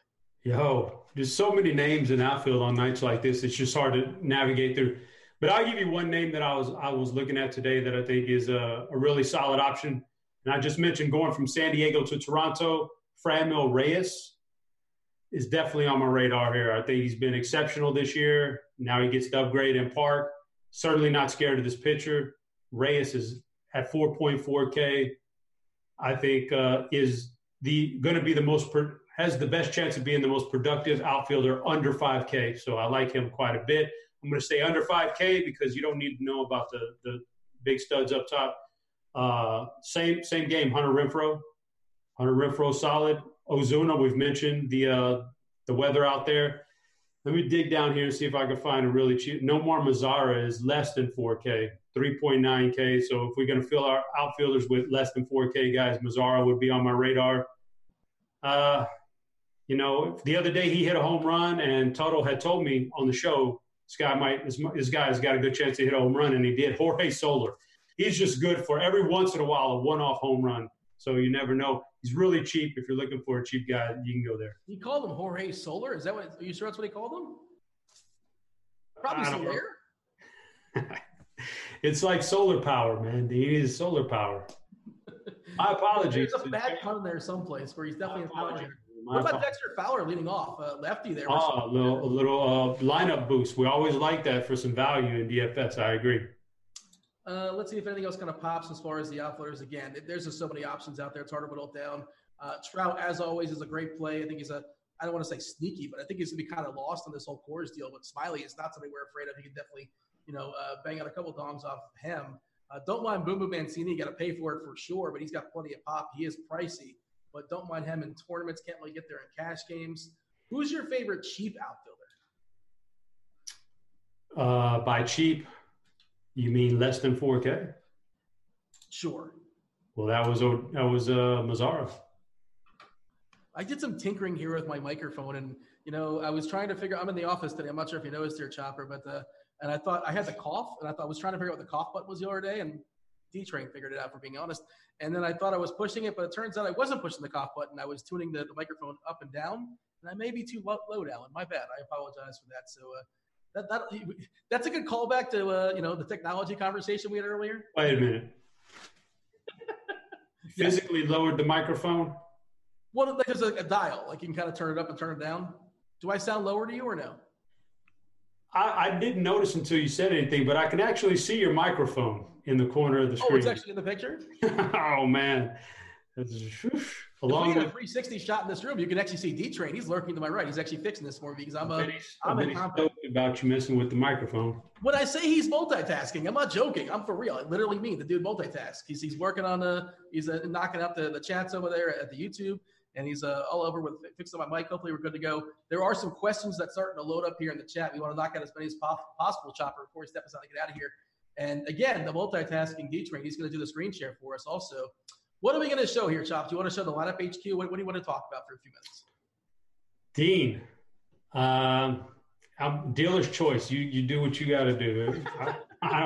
I've been looking at a lineup HQ, so I'm on that. So I want you to do something. But this is not. Yeah, we're doing a show. We're just two of us aren't having. Everybody knows what lineup HQ looks like. Give them something that you use on a daily basis and that you find to be. What do you use in Plate IQ? What's your favorite thing about Plate IQ? K percentage, walk percentage, WOBA, ISO, all that. Pull up let's pull up the Colorado hitters and see if we can find some accessories to our stack that are going to be maybe a little bit off the radar that Plate IQ directs us to.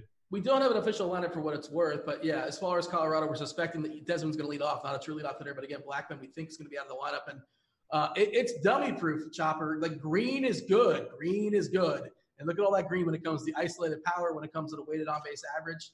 Now, some of these guys strike out probably a bit too much, but Means is not exactly demonstrated a guy that's going to strike anybody out. And of course, we know Coors suppresses Ks too. And I don't.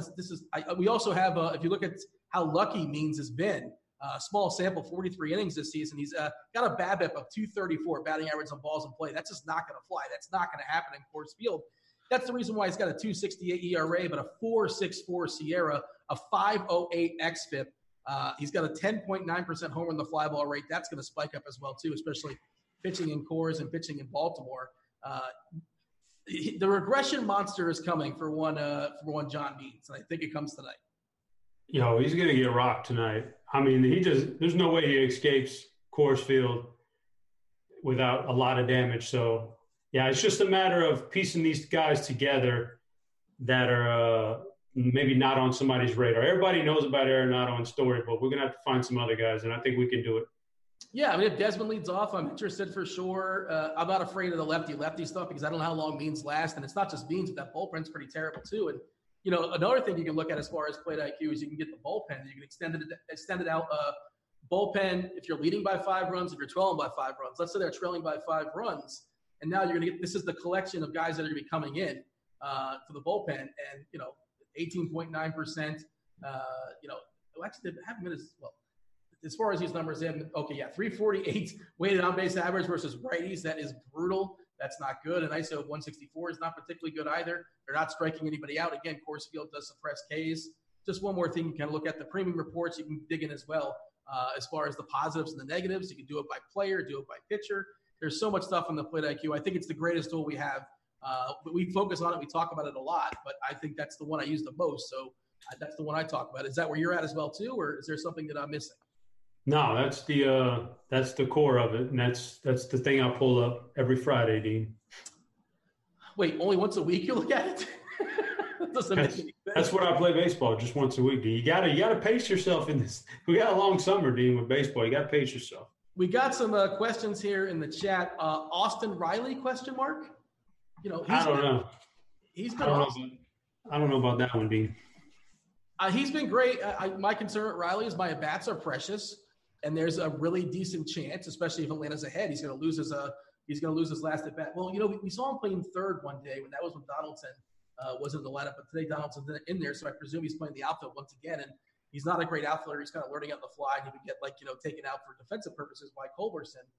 Yeah, he can hit a home run in the first inning; it doesn't matter. I prefer lefties against Mikolas, but I don't mind. I'm not going to discourage the rostering of Riley. Let's see. Do you think Canning is a good play tonight? He was an interesting name when I was looking at it earlier. It's the numbers all around are respectable, but I probably just couldn't do it. He's just probably in that range of price tag, just high enough that I would just rather spend a little bit extra money and get a stud player in there. So no, not really on my radar, but the numbers say he's okay. Do you like Reddick as a salary saver? Like what? There's no way I'm rostering Reddick against him. There's no chance. Like, goofy things can happen, and it's baseball, and yada, yada, yada. But, like, if he hits a homer, and he's like 1% owned, good for you. Congratulations. But there are really good plays on a 14-game slate that are going to be less than 10% owned. It's just not necessary. Correct? Even if you need to save salary, then just go ahead and punt it with a total dud if you're going to do that. Why spend anything extra on a Reddick who's probably going to get you 0 points tonight? YouTube wants to know if you have any interest in rostering Hoffman. I don't. No. Favorite cast starting pitcher for FanDuel?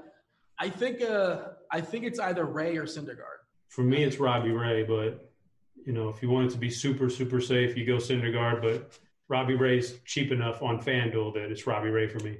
It's a big enough of a discount where the conversation is worth having, and I'm not sure we're going to land at that, but that's kind of where my head is right now. Any interest in Profar? Not somebody I really considered, to be honest. I haven't really looked too much into him, but I don't mind. I don't mind that stack in general, so sure, why not?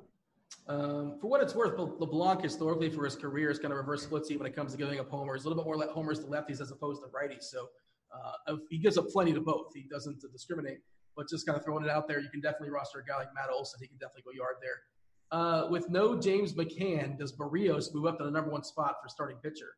Huh?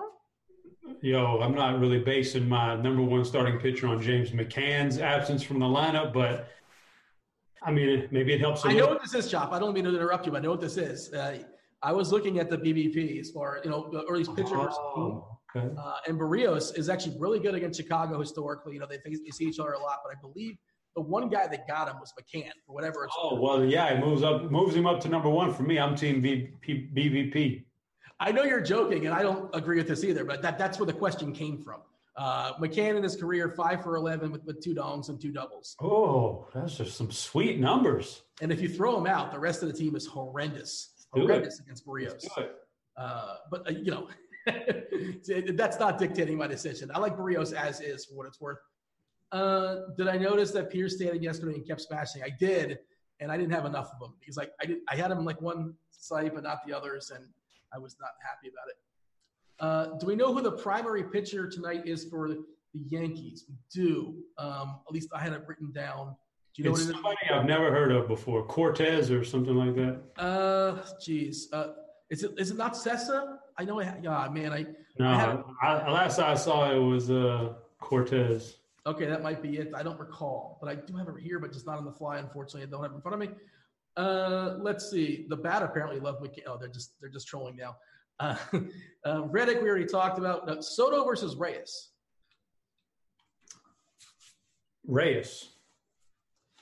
So wait, Posey and Belt are not in the lineup against Ray. That's interesting. Well, Belt. Man, that's really interesting. I thought Posey would crack it. Obviously, he's not the guy he used to be, but it's definitely a boost for Ray to face Stephen Vogt as opposed to Posey. That lineup for the Giants is just gross. It's really bad. Panic at the top. We got 1 minute, Dean. 1 minute. Okay, well, all right. Do you have a question? What's on your mind, Chopper? I'm still. No, Dean. I'm just informing you. 1 minute. The 1 minute warning. I appreciate it. I don't want you to go overboard. Devin does not like it. He gets very upset. He likes to multitask, but part of his tasks are prepping for crunch time for sure. And we do go over every once in a while. Second baseman for cash or for tournament? Who's your favorite cash game second baseman? For both, it's Odor. He's cheap enough to play in cash and explosive enough to roster in the tournament. Any interest in Bader? I like the stack in general, but he wasn't one of the guys popping off to me. But he's fine because the team is so highly projected. Yeah, I have that mental block, and I want a lefty against Fulte as well, and I have that mental block of rostering. The worst possible spot to be in the lineup, 8th at home, right in front of the pitcher in the National League. But he still has some pop, I suppose. I have a hard time getting excited about it, but whatever. It's a tournament play. I'm not going to completely discourage it. Anything else in the chat for us to talk about before we step aside and get out of here? We got to get out of here anyway, Chopper. Give me something good. Give me a hot take.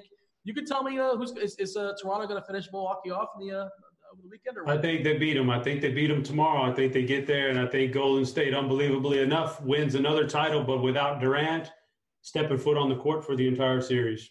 Durant's never going to play another game ever for the Warriors. That's it. Where's he go next year? I thought New York this whole time, but now I'm starting to lean towards the Clippers. Yeah, it's an interesting conversation we'll dig into. Just think if he pairs up with Kawhi, that's going to be the team to beat next year. Yeah, because Kawhi is absolutely off the charts. How much more impressive he is than I even remembered him being with San Antonio. He's renting right now, Kawhi, right? He's not staying in Toronto. It's just not happening, unfortunately. No, they just not going to happen. Chop, say goodbye. Good luck, guys. He's Chopper of Heads. I'm Dean. Thanks for watching. Enjoy your baseball. Stay tuned for Crunch Time. We're out of here. Holler!